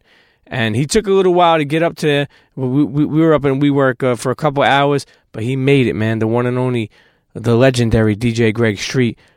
He speaks about interviewing Biggie back in the day, DJing in Atlanta, his sneaker collection, and so much more. Let's get to DJ Greg Street. Chit-chit. For the people who may not know you, that are out of town, and for the people who do know you, what is a day in the life of DJ Greg Street? We work. Hey, that's a drop. It's a promo for WeWork. Yeah, we work. I need an office. Street has been. Hey, listen. First, of all, Street I've been working in this building for 22 years. Okay. I need an office. Take us through the first day you ever stepped foot in this building. I came in this building. Well, actually, I lived in this building, and I worked in this building for probably about 60 days. So I lived at the hotel. It was the Sheraton then before the W, and then I worked in 400. Why'd you live in the Sheraton? Because I was buying a house when I first came, so it took a while to get everything done. I didn't want to move twice. When we work, we don't want to be doing all that twice. You know, it's funny too because it's like growing up in New York. We look at Funk Master Flex, and when I came out to Atlanta, and I remember people saying, "Man, oh, Greg Street, he's like the Funk Master Flex of Atlanta." You ever heard that before? Yeah, people say that all the time. What would you consider yourself as in Atlanta? Because people look at you as being an icon, as being a household name. I mean, it's just all about working hard. People going to consider you whatever they want to consider you. I don't really get caught up into that. You just have to work and do what it is that you think you should be doing and listen to some of the stuff that people tell you and see if you can incorporate it to help make yourself better. You know, you can't just be a person who thinks you know everything and don't listen to people from the outside looking in, because you can, you know, my mom always told me you can learn from anybody. You can learn from a dog if you sit there and watch them long enough. If you might see somebody doing something wrong, so you learn what not to do. You know, I remember you telling me a story a long time ago about, I think that you brought Rick Ross to, where was it, to do like his first track or his first song? Patchwork. Okay. Yeah. How'd that happen? He was working with us in the beginning. Actually, there was a joke. There was a joke amongst some friends of mine when I first moved to Atlanta. And the joke was, when I first met Block, the joke was he looked like Tony Draper. So one night we were at the Bounce at A-Ball MJG, did a show, and Draper came, and Block got a chance to meet him. So I introduced Block and Draper to each other. Then a couple years after that, Tomcat was actually the guy who met Rick Ross. And he introduced me and Block to Rick Ross. And me, Tomcat, and Block always worked around each other a lot because Tom and Block was real tight. So Ross and all of us became real tight. And at the time, Tony Draper Suave House Studios was in my basement at my house in Stone Mountain. So that's where Rick Ross learned how to rap, with T-Mix making beats, and then we signed him to Suave House. That's why, like 2 or 3 years ago, Tony Draper dropped the Rick Ross album. Sure. The Teflon Don album that was on Suave House, because I actually signed him to Draper, and when the Universal situation with Suave House got mixed up, I asked I asked Draper if he would allow Ted Lucas to pay him back his money that he invested in return for taking Rick Ross from Slip and Slide to Suave House. I mean, from Slip and Slide to from Suave House to Slip and Slide, and that's how Rick Ross got to Slip and Slide Records. Did you see what Ross could be? Yeah, I mean that was the whole thing. He was dope. Like, he was just really, really dope. Like, I have a couple unreleased songs that we never finished that I could play you from back in the 90s. That's crazy. You know, one thing I love about Street is you're a hoarder, you're a collector, but you have things like, the craziest shit is you have UGK t-shirts. You seem to have every fucking thing personally, to be honest with you. You're collected, but meaning like you have brand new. When was that UGK album released? There was a T-shirt. Riding Dirty? Yeah, Riding Dirty. It was a Riding Dirty. So where'd you get that T-shirt from? It was like one of the promotional shirts when the project came out. Yeah, I remember you recently just gave another one to Bun or something like that. You know, I gave it to Bun. That was a few years ago. But it was brand new in the package. Yeah, it was brand new. But I'm saying, how do you keep on to all this stuff? Like, and it's not hard to keep. Yeah, but listen, you have history. First of all, not one, not two, but three, sometimes 3 or 4 pieces of that. What makes you think about that in the beginning to even collect that type of stuff? I mean, like in the urban community, like we really just got hip to how valuable our culture is and how valuable things are. But I've watched that stuff over the years from other people, from other cultures, from the white culture, from just different people. You see different things that you buy and different things that they have that become very valuable. And it's like things that we throw away and things that we take for granted that other people don't take for granted. So we're just now, like, I'm pretty sure you saw the list, the thing about the guy who was one of the first manufacturers of Supreme who put that whole collection up for sale. Mm-hmm. How much did it finally sell for? It was like, 13, 14 pieces? It's buku money. How much? I don't know the final numbers, but buku money. First of all, Greg Street, people that don't know, Greg Street has, besides being how long are you DJing? I've been in Atlanta for 22 years. I actually started professionally DJing Major Market in 87. I went to Houston in 90, Dallas in 92, Atlanta in 95. How long you been collecting sneakers? From like those days. You know, it's crazy too. I don't know how many people I've ever seen, but Street has... Humbly, I'll say this, and I'm a New Yorker. So, you know, New Yorkers think that fucking they have everything, you know? Yeah, Clark Kent has an amazing collection that I've seen downstairs on his basement. Insane.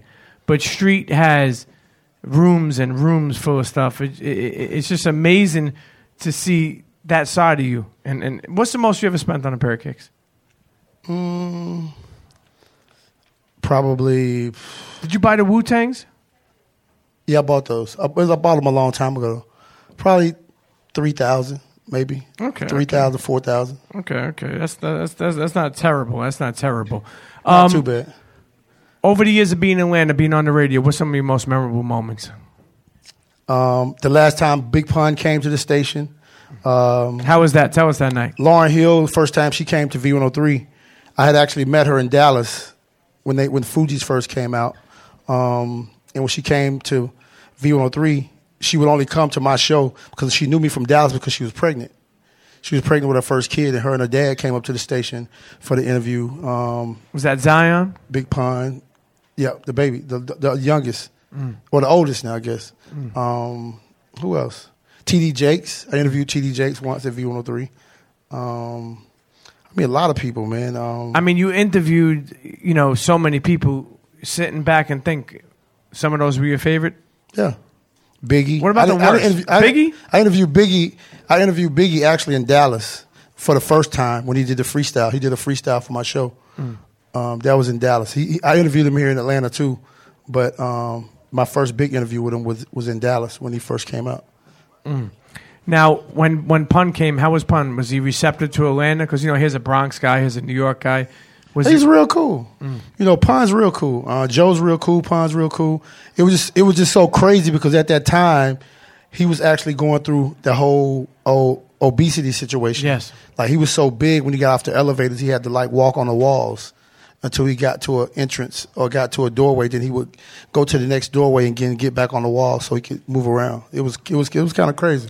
What's next for Greg Street? I mean, as far as like, are you going to do radio for another 10 years? What's your goals? Because you've been doing it so long. Sometimes people like to step into something else.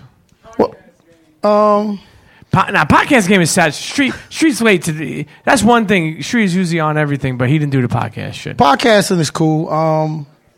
I've had some people approach me about it. Actually, the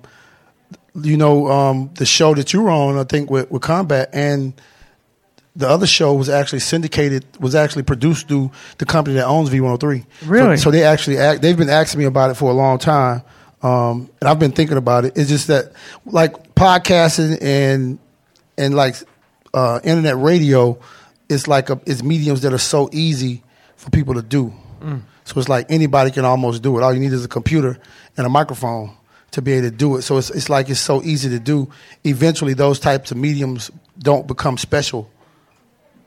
Because anybody can really, to me, because anybody can do them. But I mean, I know a lot of people have done a lot of extraordinary things doing podcasts, and some people also doing internet radio. Sure. Frankie's home. Frankie's home. You didn't bring Lil Pete either. Now, Little Pete's not traveling yet.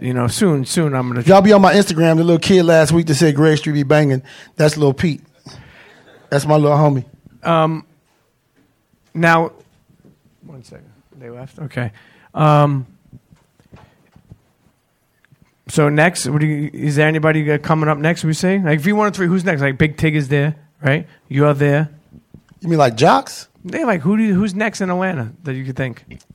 Man, him. I mean, anybody want to be next? Like, I moved to Atlanta. I had never visited Atlanta. When I moved to Atlanta in '95, I had never ever been here. Never for nothing.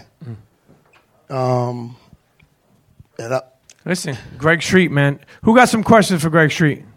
Give him a mic. Hey, how's it going? Javier from Atlanta.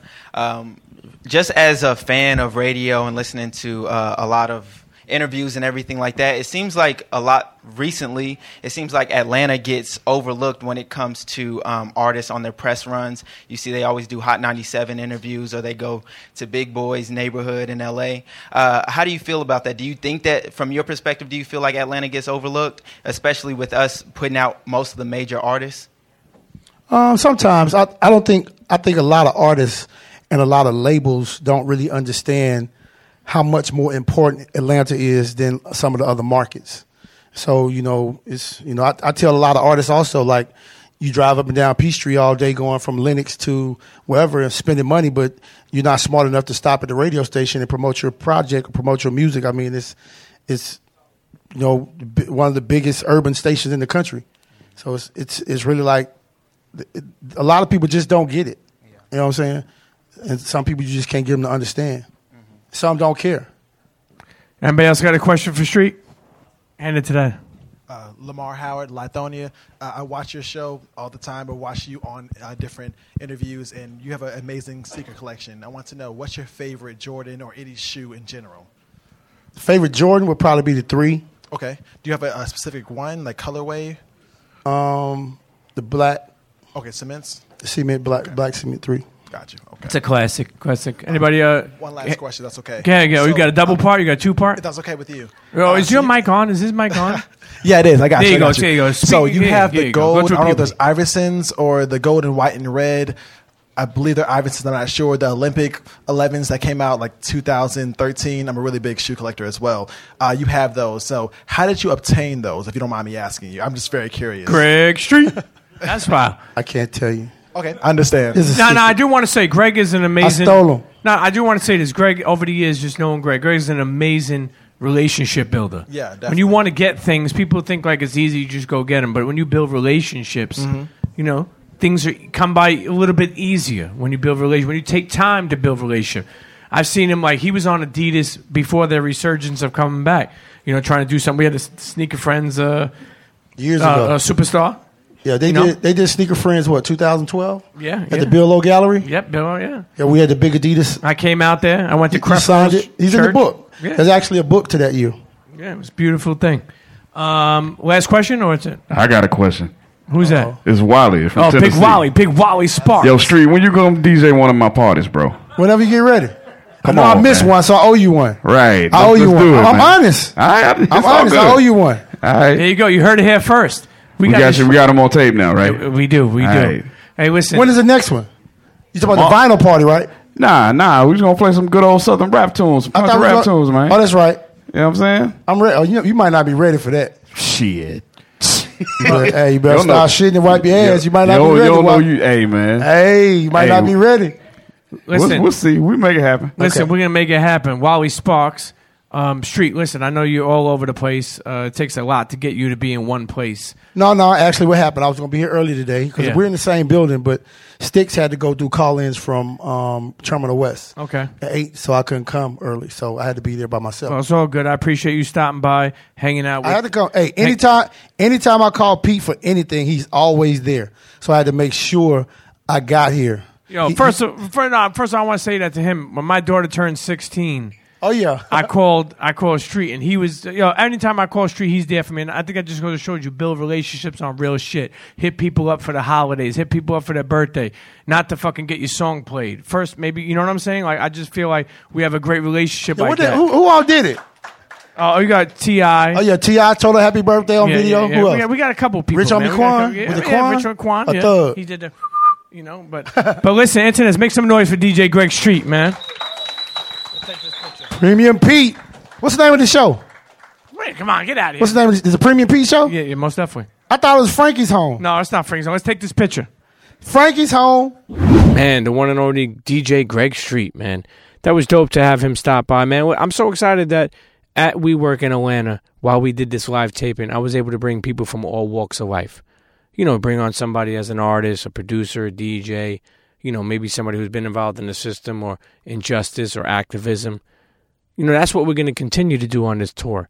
And I appreciate WeWork so much for giving the chance to believe in us that we could take this around to different cities and really give people a vibe. Like I said, sounds, music, food, beverage, and just really great conversation.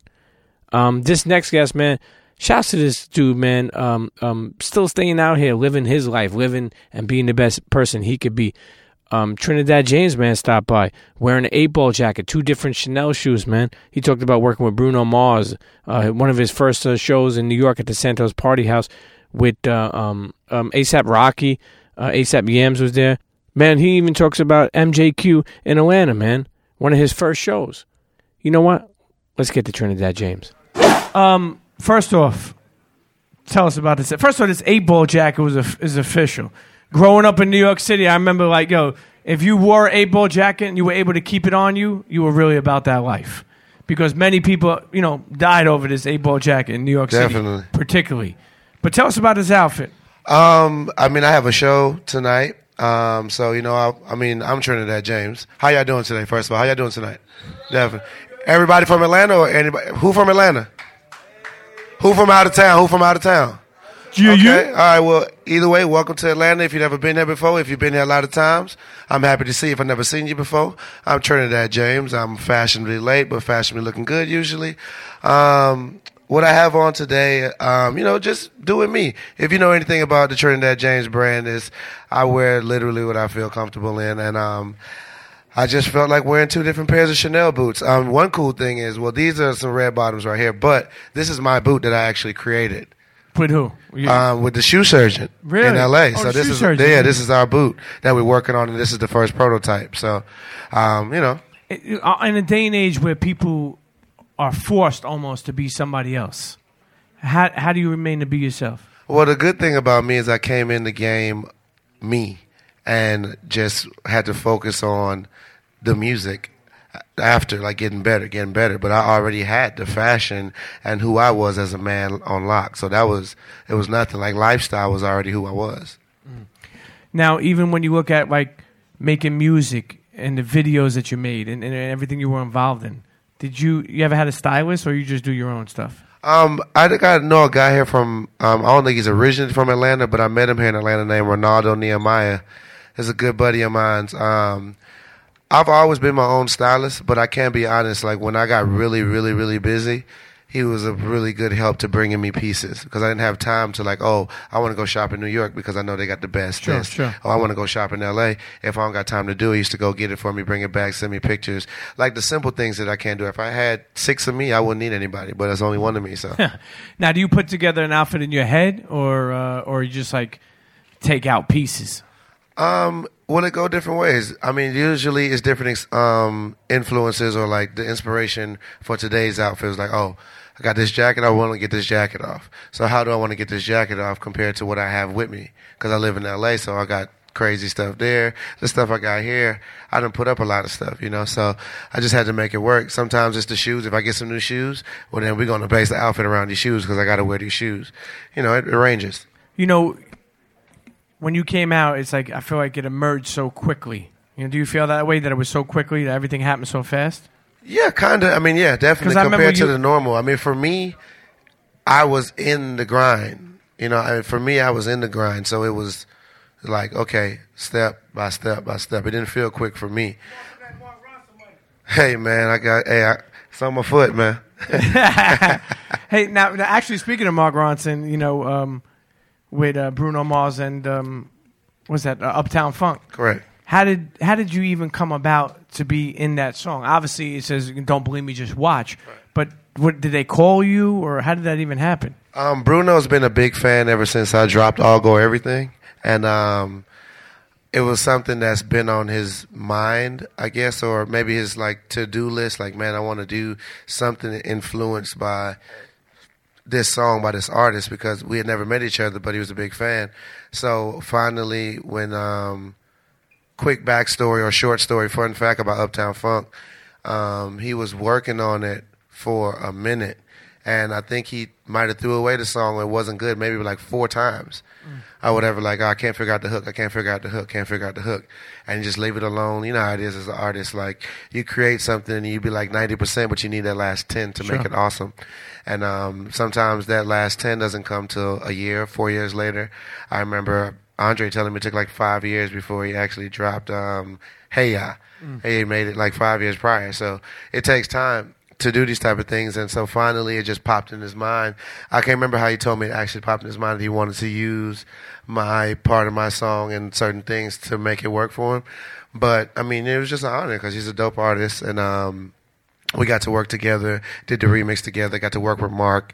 I learned a lot from both people. I felt like I walked out the session with Bruno a way better artist. Sure, and you were able to get, I'm sure, you get a piece of an amazing song that could profit you for years to come too. Oh yeah, I mean, money, man. You make money, bro. I done made money 100 times over and over and over now in the last 5 years. So I don't care about it. It's like it's about grinding the way I want to grind and creating the way I want to create. It's like making my creations make the money that I want to make. Do you feel that people, you came out, like I said, you emerged real fast. I'll never forget. He had a show in Santos. You know Santos? Oh yeah, and it's the craziest show, man, when yeah. they dropped that All Gold Everything. Actually, if I'm almost correct, Yams was there. Yeah, definitely. The whole that was prior. I did my first crazy show here in Atlanta at MJQ. That was insane. Like, if you know about that show, then you know that was pure insanity. And then I had to come to New York and do my first big show. Some really good girls put that together. For some reason, I went blank on all three of their names, but they put the show together. They're awesome at Santos. And I mean, it was a madhouse. And I brought out Rocky and them. They performed. That's when Work had just dropped for Ferg before the remix. So I brought them out. They performed, and I came out after them and performed All Gold. It felt like 3 times, like one on the stage, one on the bar. I mean, it was a great time. Like, to come from the South and come to New York and get that type of love. I mean, it was amazing. Like, for life, and just like have a certain type of appreciation for New York because of that alone. Santos show. Like I said, I'll never forget. Yams was popping a champagne bottle to the beat of when All Gold Everything's beat dropped. Like, and it was a time, man. Rest in peace, Yams. Rest in peace, Yams, man. Rest in peace, A$AP Yams. Who are some of the artists that you would say that you became great friends with over the years? Man, great friends? Oh, good friends. Do you have any great friends in this Great industry? friends, I don't really know, because for me, I came into the game with great friends. Like my best friend is somewhere in here right now, chilling, swagging in the corner somewhere. Like, I didn't really need any more great friends. I just needed people that I could, vibe with and be cool with. And I met people like that. Wiz is an awesome guy. The whole ASAP crew were awesome. Who else? Chevy Woods, people like that. Chip the Ripper, he goes by King Chip now. A lot of different people, man. I'm cool with everybody, man. The Dungeon family, they showed love, from CeeLo to Andre. I bumped into Andre in New York when I was just there for this past month or whatever. Andre was waiting online for the Poro release. Hey, man, he's a man. He is the perfect example of being an invisible force. Like, I am whoever you think I am, but to me, I'm just Andre Benjamin. And I feel like that, to me, is mastering being an artist. Like, the best level of yourself is being able to walk amongst normal people, like a normal person that you are, and just be respected, and people don't group you out about you. Just be normal. Be cool, man. Chill. Sure. Do you ever see yourself signing with a label again? I would never say never, because at the end of the day, signing with a label, me looking at the situation now, is about doing bigger business better. And so I was saying this to somebody recently, like, a lot of young artists, like, there's a lot of young artists out right now. Sure. They sign, and it's like businessmen, the major labels, doing business with boys or whatever. It doesn't mix. So that's why it's always like a headache or whatever, because they're focused on numbers and the young boys are focused on just being cool. And so I feel that when you learn the business as an artist and then you become a businessman, then you can do business with businessmen. Because at first you were just a business boy. I like that. Let's get a round of applause for that. What would you say has been, over the years, your most memorable moment? Santos is definitely one of them, just because it's that MJQ and my MJQ Atlanta show and my New York Santos show. They're very clutch to the reason why I'm even being able to be here and people in this room have any type of respect for me. Those shows help solidify those steps that I took to be where I'm at right now. Hey, let's get a couple of questions for Trinidad, man. Who has a question for Trinidad? You got the mic?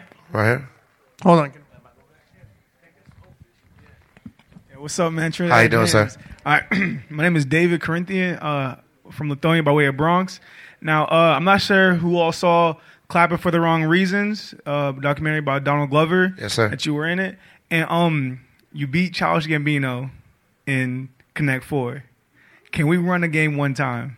I mean, if you want to lose, sure. Yo, I would love to run a game of Connect 4 with you. I don't even remember the last time I lost in that game in like 4 years. So Just be good. That's all I'm saying. I'm not even saying I'm the best, but Okay. just be good. That's all I'm saying. All right, we'll set it up. So this quick story before we start. So in 2012, I graduated from high school. Nice. And, What high school? It's called Greater Atlanta Adventist Academy. Very small private school. You probably never heard of Nice. it. So I watched your show later than then, and you inspired me pretty much to get the Yeezy 2 Platinums. So I finally got Cam them. James. Yeah, exactly. So I got them, and I got an internship with Disney off of you alone. And now that you're here, I'm just overjoyed and overwhelmed because you inspired me to get my career started off as a kid, and I really, really appreciate everything you've done for me. Oh, so man, my that's question awesome, is, man. Thank Go ahead, you. go ahead. My question is this: out of all 3 Yeezy 2s, which one is your favorite? Out of the 3 Yeezy 2s, I could be honest with you. Mhm. It has to be the Solar Red. Solar Reds? It has to be the Solar Red, Okay. or the Platinums. I mean, the Platinums are the ones. And the sneaker in me, the sneaker person in me, Yeah. without my personal opinion being attached to it, is the Platinums. Yeah. Nothing is better than the Platinums in the Yeezy 2 family. Mm. But for me, I think it's the red ones because it was just such a deeper story for me. It was. With the red ones, so I was like, I thought my boy had sold me some fake ones. I was about to fight both of them. It was crazy. So it was just a lot of passion behind the shoe. Mm. So that's why the red one is a little bit more for me. Thank you. I appreciate that. Yes, sir.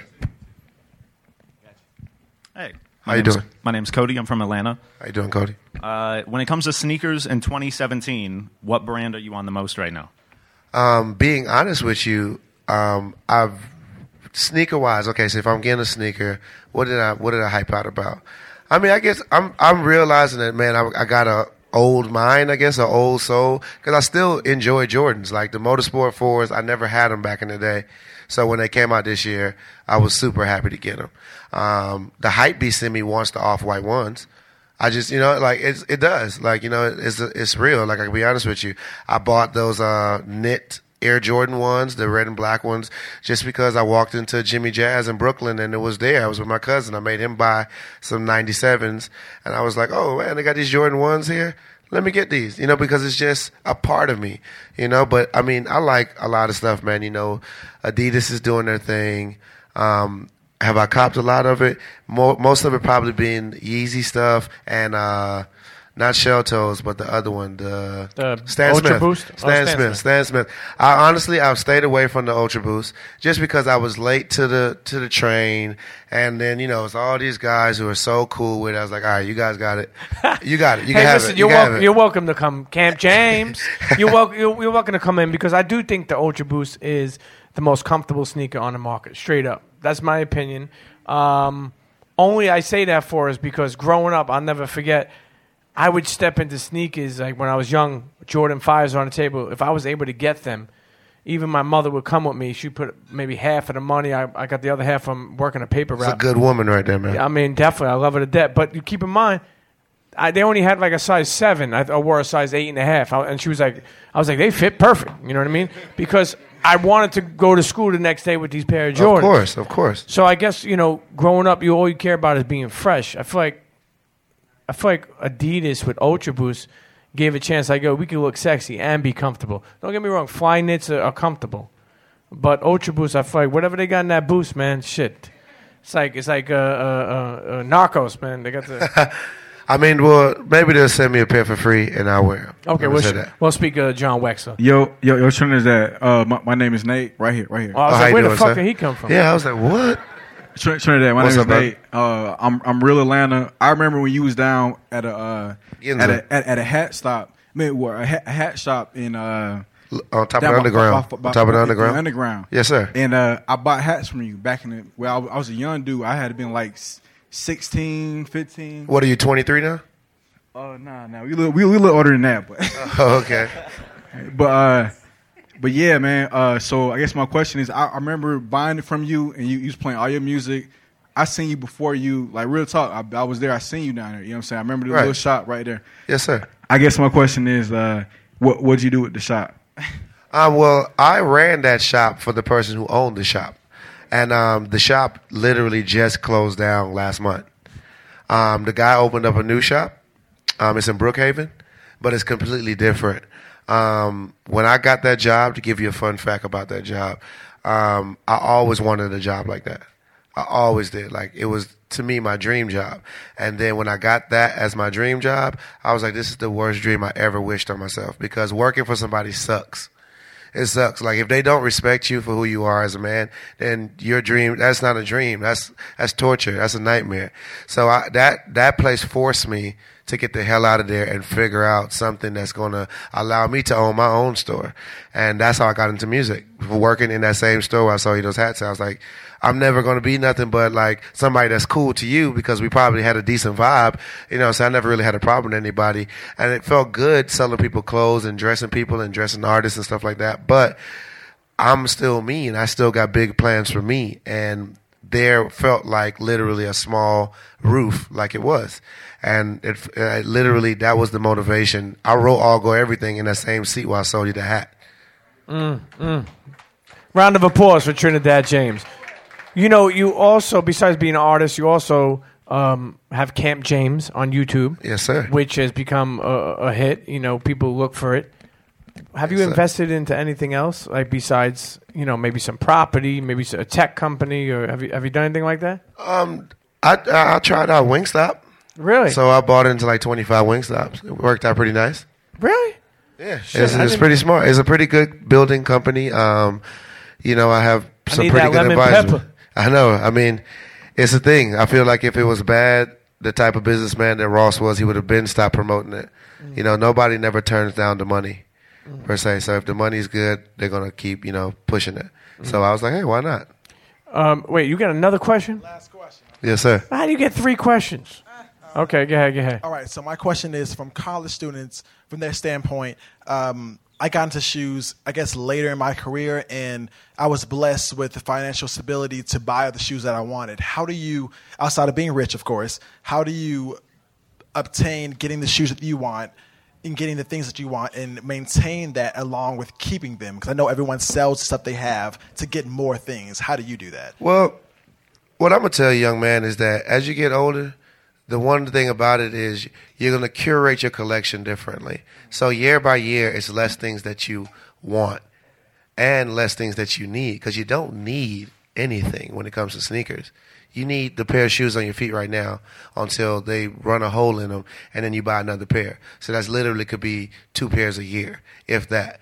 You know what I'm saying? So that's all you really need. So buying sneakers, yeah, it's cool or whatever, but my personal opinion is each year is just gradually like, oh, I checked off the things that I really, really wanted. I hyped out enough times. I get tired of, I remember sitting at my old crib and being surrounded by, 1,200 pairs of shoes. And it's like, what are these shoes doing for me other than, literally that's how Camp James came about. I was sitting in my whole entire condo full of sneakers all around me. I had no beds in my rooms, no nothing, no couch, just one futon that I slept on. Then it turned into like a kind of mini couch that I would hang out with people there with shoes all around it. And it came to me one day like, why? What am I doing? Like, why am I doing this for? Because it lost the essence of it when you just buying. So that's what Camp James came about. I was like, let me talk about the things that I'm getting, because I'm buying like 8 to 10 pairs of shoes every 2 weeks per se or whatever. And that's how Camp James started. And literally what we did Camp James for probably about a year or 2 straight. Then I moved to LA, and just 2015 by 2016 and 2017 is like, what do I really need? You really got to give me something for me to be like, oh, I'm going to go get this, because you just curate different. Mm. All right, that's... Yes, sir. Wait, you okay? Give him a last round. You got the mic? Who's got the mic? Oh.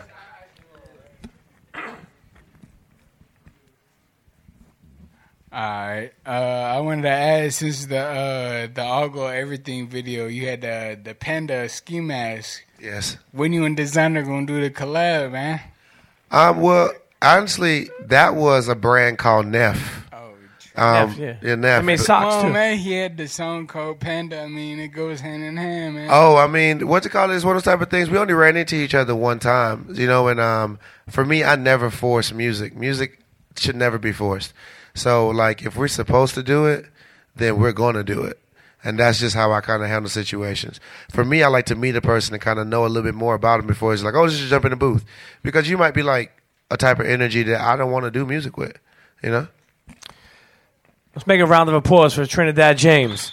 Man, shouts to Trinidad James for stopping by Atlanta, man. I mean, listen, he's an ATL zone. I had to hit him up and tell him, like, yo, come and pull up on me and WeWork at the Premium Pete Show live tour. I told you he had 2 different shoes on. You'll see the pictures out there on the Instagram at Premium Pete Show, at Premium Pete. Listen, this next person is 2 guys, 2 twin brothers that I really respect. Open up an app called the College of Hip Hop. You know, really just giving people info, man. Shouts to anybody giving people info worthwhile. Let's get to the twin brothers who created an app called the College of Hip Hop. 2 twin brothers from Detroit. So how many minutes are you apart, or days? We 1 minute apart. Could be. I was going to say, if you said days, I was like, yeah, and your brother, you know. You know what I like about, like, you know, WeWork being a creative spot. Like I said, people, entrepreneurs, startups, all have offices here. And it's only right, like I said, for people to be inspired by people who want to follow their dreams and do things that they envision. So the College of Hip Hop, how was that created? Real quick, let the people know. Well, I'm SJ. I'm AJ. And we the collegeofhiphop.org. Shit, that was like a drop. I like that. And the College of Hip Hop basically started because we were once artists, and when we were artists, we would notice when we were going to all these conferences that none of the artists would stay for the business portion of the conference, and that part was so important. So the last conference we had went to as artists was in Cleveland, and when we drove home from Cleveland, we were thinking of something that we could do to move the culture forward and help artists. So we developed a website called thecollegeofhiphop.org. And we ran a website for about 1.5 years, and then we noticed that everything was going to the phone. So then we created the College of Hip Hop app, which is actually free across all app platforms. So what's dope? What's dope about College of Hip Hop? What I like about them is that they give information, and a lot of information on contracts, a lot of information on the business, the music business. Mr. Combat Jack, thank you, sir. Thank you for stopping by. Thank you. Did you have a pickle? Thank you, brother. Like I said, more people need to start things. I think that's where it starts. And it's not about, like I said, even with WeWork, like you think about it, a lot of things are started. You know, I was in New York. We did a 1-year anniversary live show. I was meeting people that were starting apps, that were starting insurance companies through an app, that were starting, like, there's a lot of creatives. And I think the way you be creative is surround yourself around creatives. So what better place, like I said, then that's why I'm so happy to be doing it in places like this. But even with College of Hip Hop, they're taking their idea, and what they're doing is providing information. And information sometimes is shunned. Like people are like, people don't listen. And think about it. You tell somebody, like, make a left, make a right. They're like, what'd you say? You know, nobody listens. So information is the most important thing. You think about it. And when you're young, if you start working on your credit, when you're older, your credit will be great. But people don't have the patience to think that way, you know. So I'm glad that these 2 brothers literally are here, and I've been working with them and watching them develop this app, the College of Hip Hop, into an informational site where we can learn from. So did you put some books in? Yeah, we put a couple books in the bags, the giveaway bags. There's also books here. We got a couple books left. So we had released a book too. It's called 10 Steps to Profit from Your Passion. We give them away right here, but it's for sale also on Amazon. And the book basically like the cheat code for artists or entrepreneurs on how do you do things. A lot of people want to start businesses, but their first thing is, what do I do? Well, the first thing, you got to believe in yourself, invest in yourself. You got to be willing to put your own money up, no matter how much you have or how little you have, because if I see your company and you don't want to put money into it from an investment standpoint, why would I want to put money into it? You got to put a lot of sweat equity into it. You got to do a lot of networking, and that's all the book about. But we give you like 10 specific steps, and you just relate it to whatever you do. We released it from a music standpoint, but if you don't do music and you want to release a app, you just put your money in the app. Where we say studio time, you put your money into finding a developer and things like that. Dope to hear from the kids from the College of Hip Hop, man. And that wraps up everybody who stopped by. Once again, I want to shout out to everyone who was in the building that night in Atlanta. It was so much energy, but more importantly, people really excited to ask questions. People engage. And I think when you do this podcast shit, you always say to yourself, who the fuck is listening? But then when you go to these different cities and shake hands and kiss the babies, you really see who the fuck is listening. And that night was special, man. I really, really want to shout out to Kayla and Allison and Eric from WeWork and all the staff over at WeWork in Colony Square. Go check that out. Listen, one thing I told you is dope about WeWork is there's creatives there creating shit, man. That's what we do. We are all creatives. But what are you creating? So if you're in WeWork, and you got to understand, man, it's a special place, man. It's a real special place. So if you're from Atlanta, stop by WeWork Colony Square and check out what they got going on there. More importantly, I want to thank everyone who stopped by. Every single guest. I want to thank Trinidad James. I want to thank KP. I want to thank Nat Robinson, Raymond Santana. I want to thank Angela Yee. And again, I want to thank my sponsors who made it possible. Grillo's Pickles. Man, they're the world's best pickle. I told you this before. And we're going to have tables of them and their pickles at different tour stops. Head on over to GrillosPickles.com and check out where they're located at, meaning they're in every store. So if you got Kroger's, if you got Publix, if you got Stop and Shop, if you got Whole Foods, grab yourself a Grillo's Pickles and then tell me that they're not the best pickle in the world. I dare you. Now, Jason Mark, shouts to Jason Mark, jasonmark.com, and they're in every store. Nordstrom, Neiman, listen, they're all over the place, okay? And shouts to the College of Hip Hop. More importantly, too, I want to shout out my homie DJ Wally Sparks for providing the sounds at this event in Atlanta. Man, Wally's a real good dude, a real native, really just doing his thing, just a real talented, special dude. So shouts to Wally Sparks. Again, internets, listen, our next stop is in Philadelphia, November 15th at the WeWork Northern Liberties, 6 to 9 p.m. The RSVP link will be out soon. I'd say check my Instagram bio or check Twitter. You will see it pop up.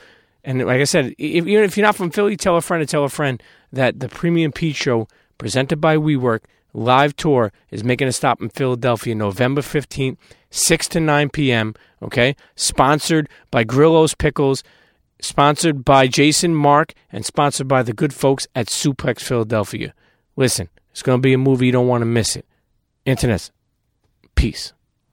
Internets, if you loved what you just heard, do me a favor, please. Go over to iTunes, subscribe, rate. If you mess with SoundCloud, follow us, or Spotify, whatever it is, make sure you subscribe, rate, and leave a comment. It helps us. It helps us look clean in these streets, man. I need your help. Okay, you got all these gems. You're getting all this inspiration. I pour my heart out on these fucking episodes, and I try to bring to you people from all walks of life, whether that be entrepreneurs, athletes, artists, and really go over the journey. No fuck shit, no drama, just real life shit. So if you fuck with the Premium Pete Show, please head on over to iTunes, subscribe, press that subscribe button, rate, and leave a comment. I don't care if you say, like, yo, Pete, I love the show, or if you say, Pete, go fuck yourself. It's all right. Sometimes it has to be like that. But make sure you go to iTunes, SoundCloud, Spotify, TuneIn, wherever you get your podcast and listen to your podcast. Subscribe, rate, and leave a comment. Okay? I appreciate y'all, and we'll see you next episode. Cheers.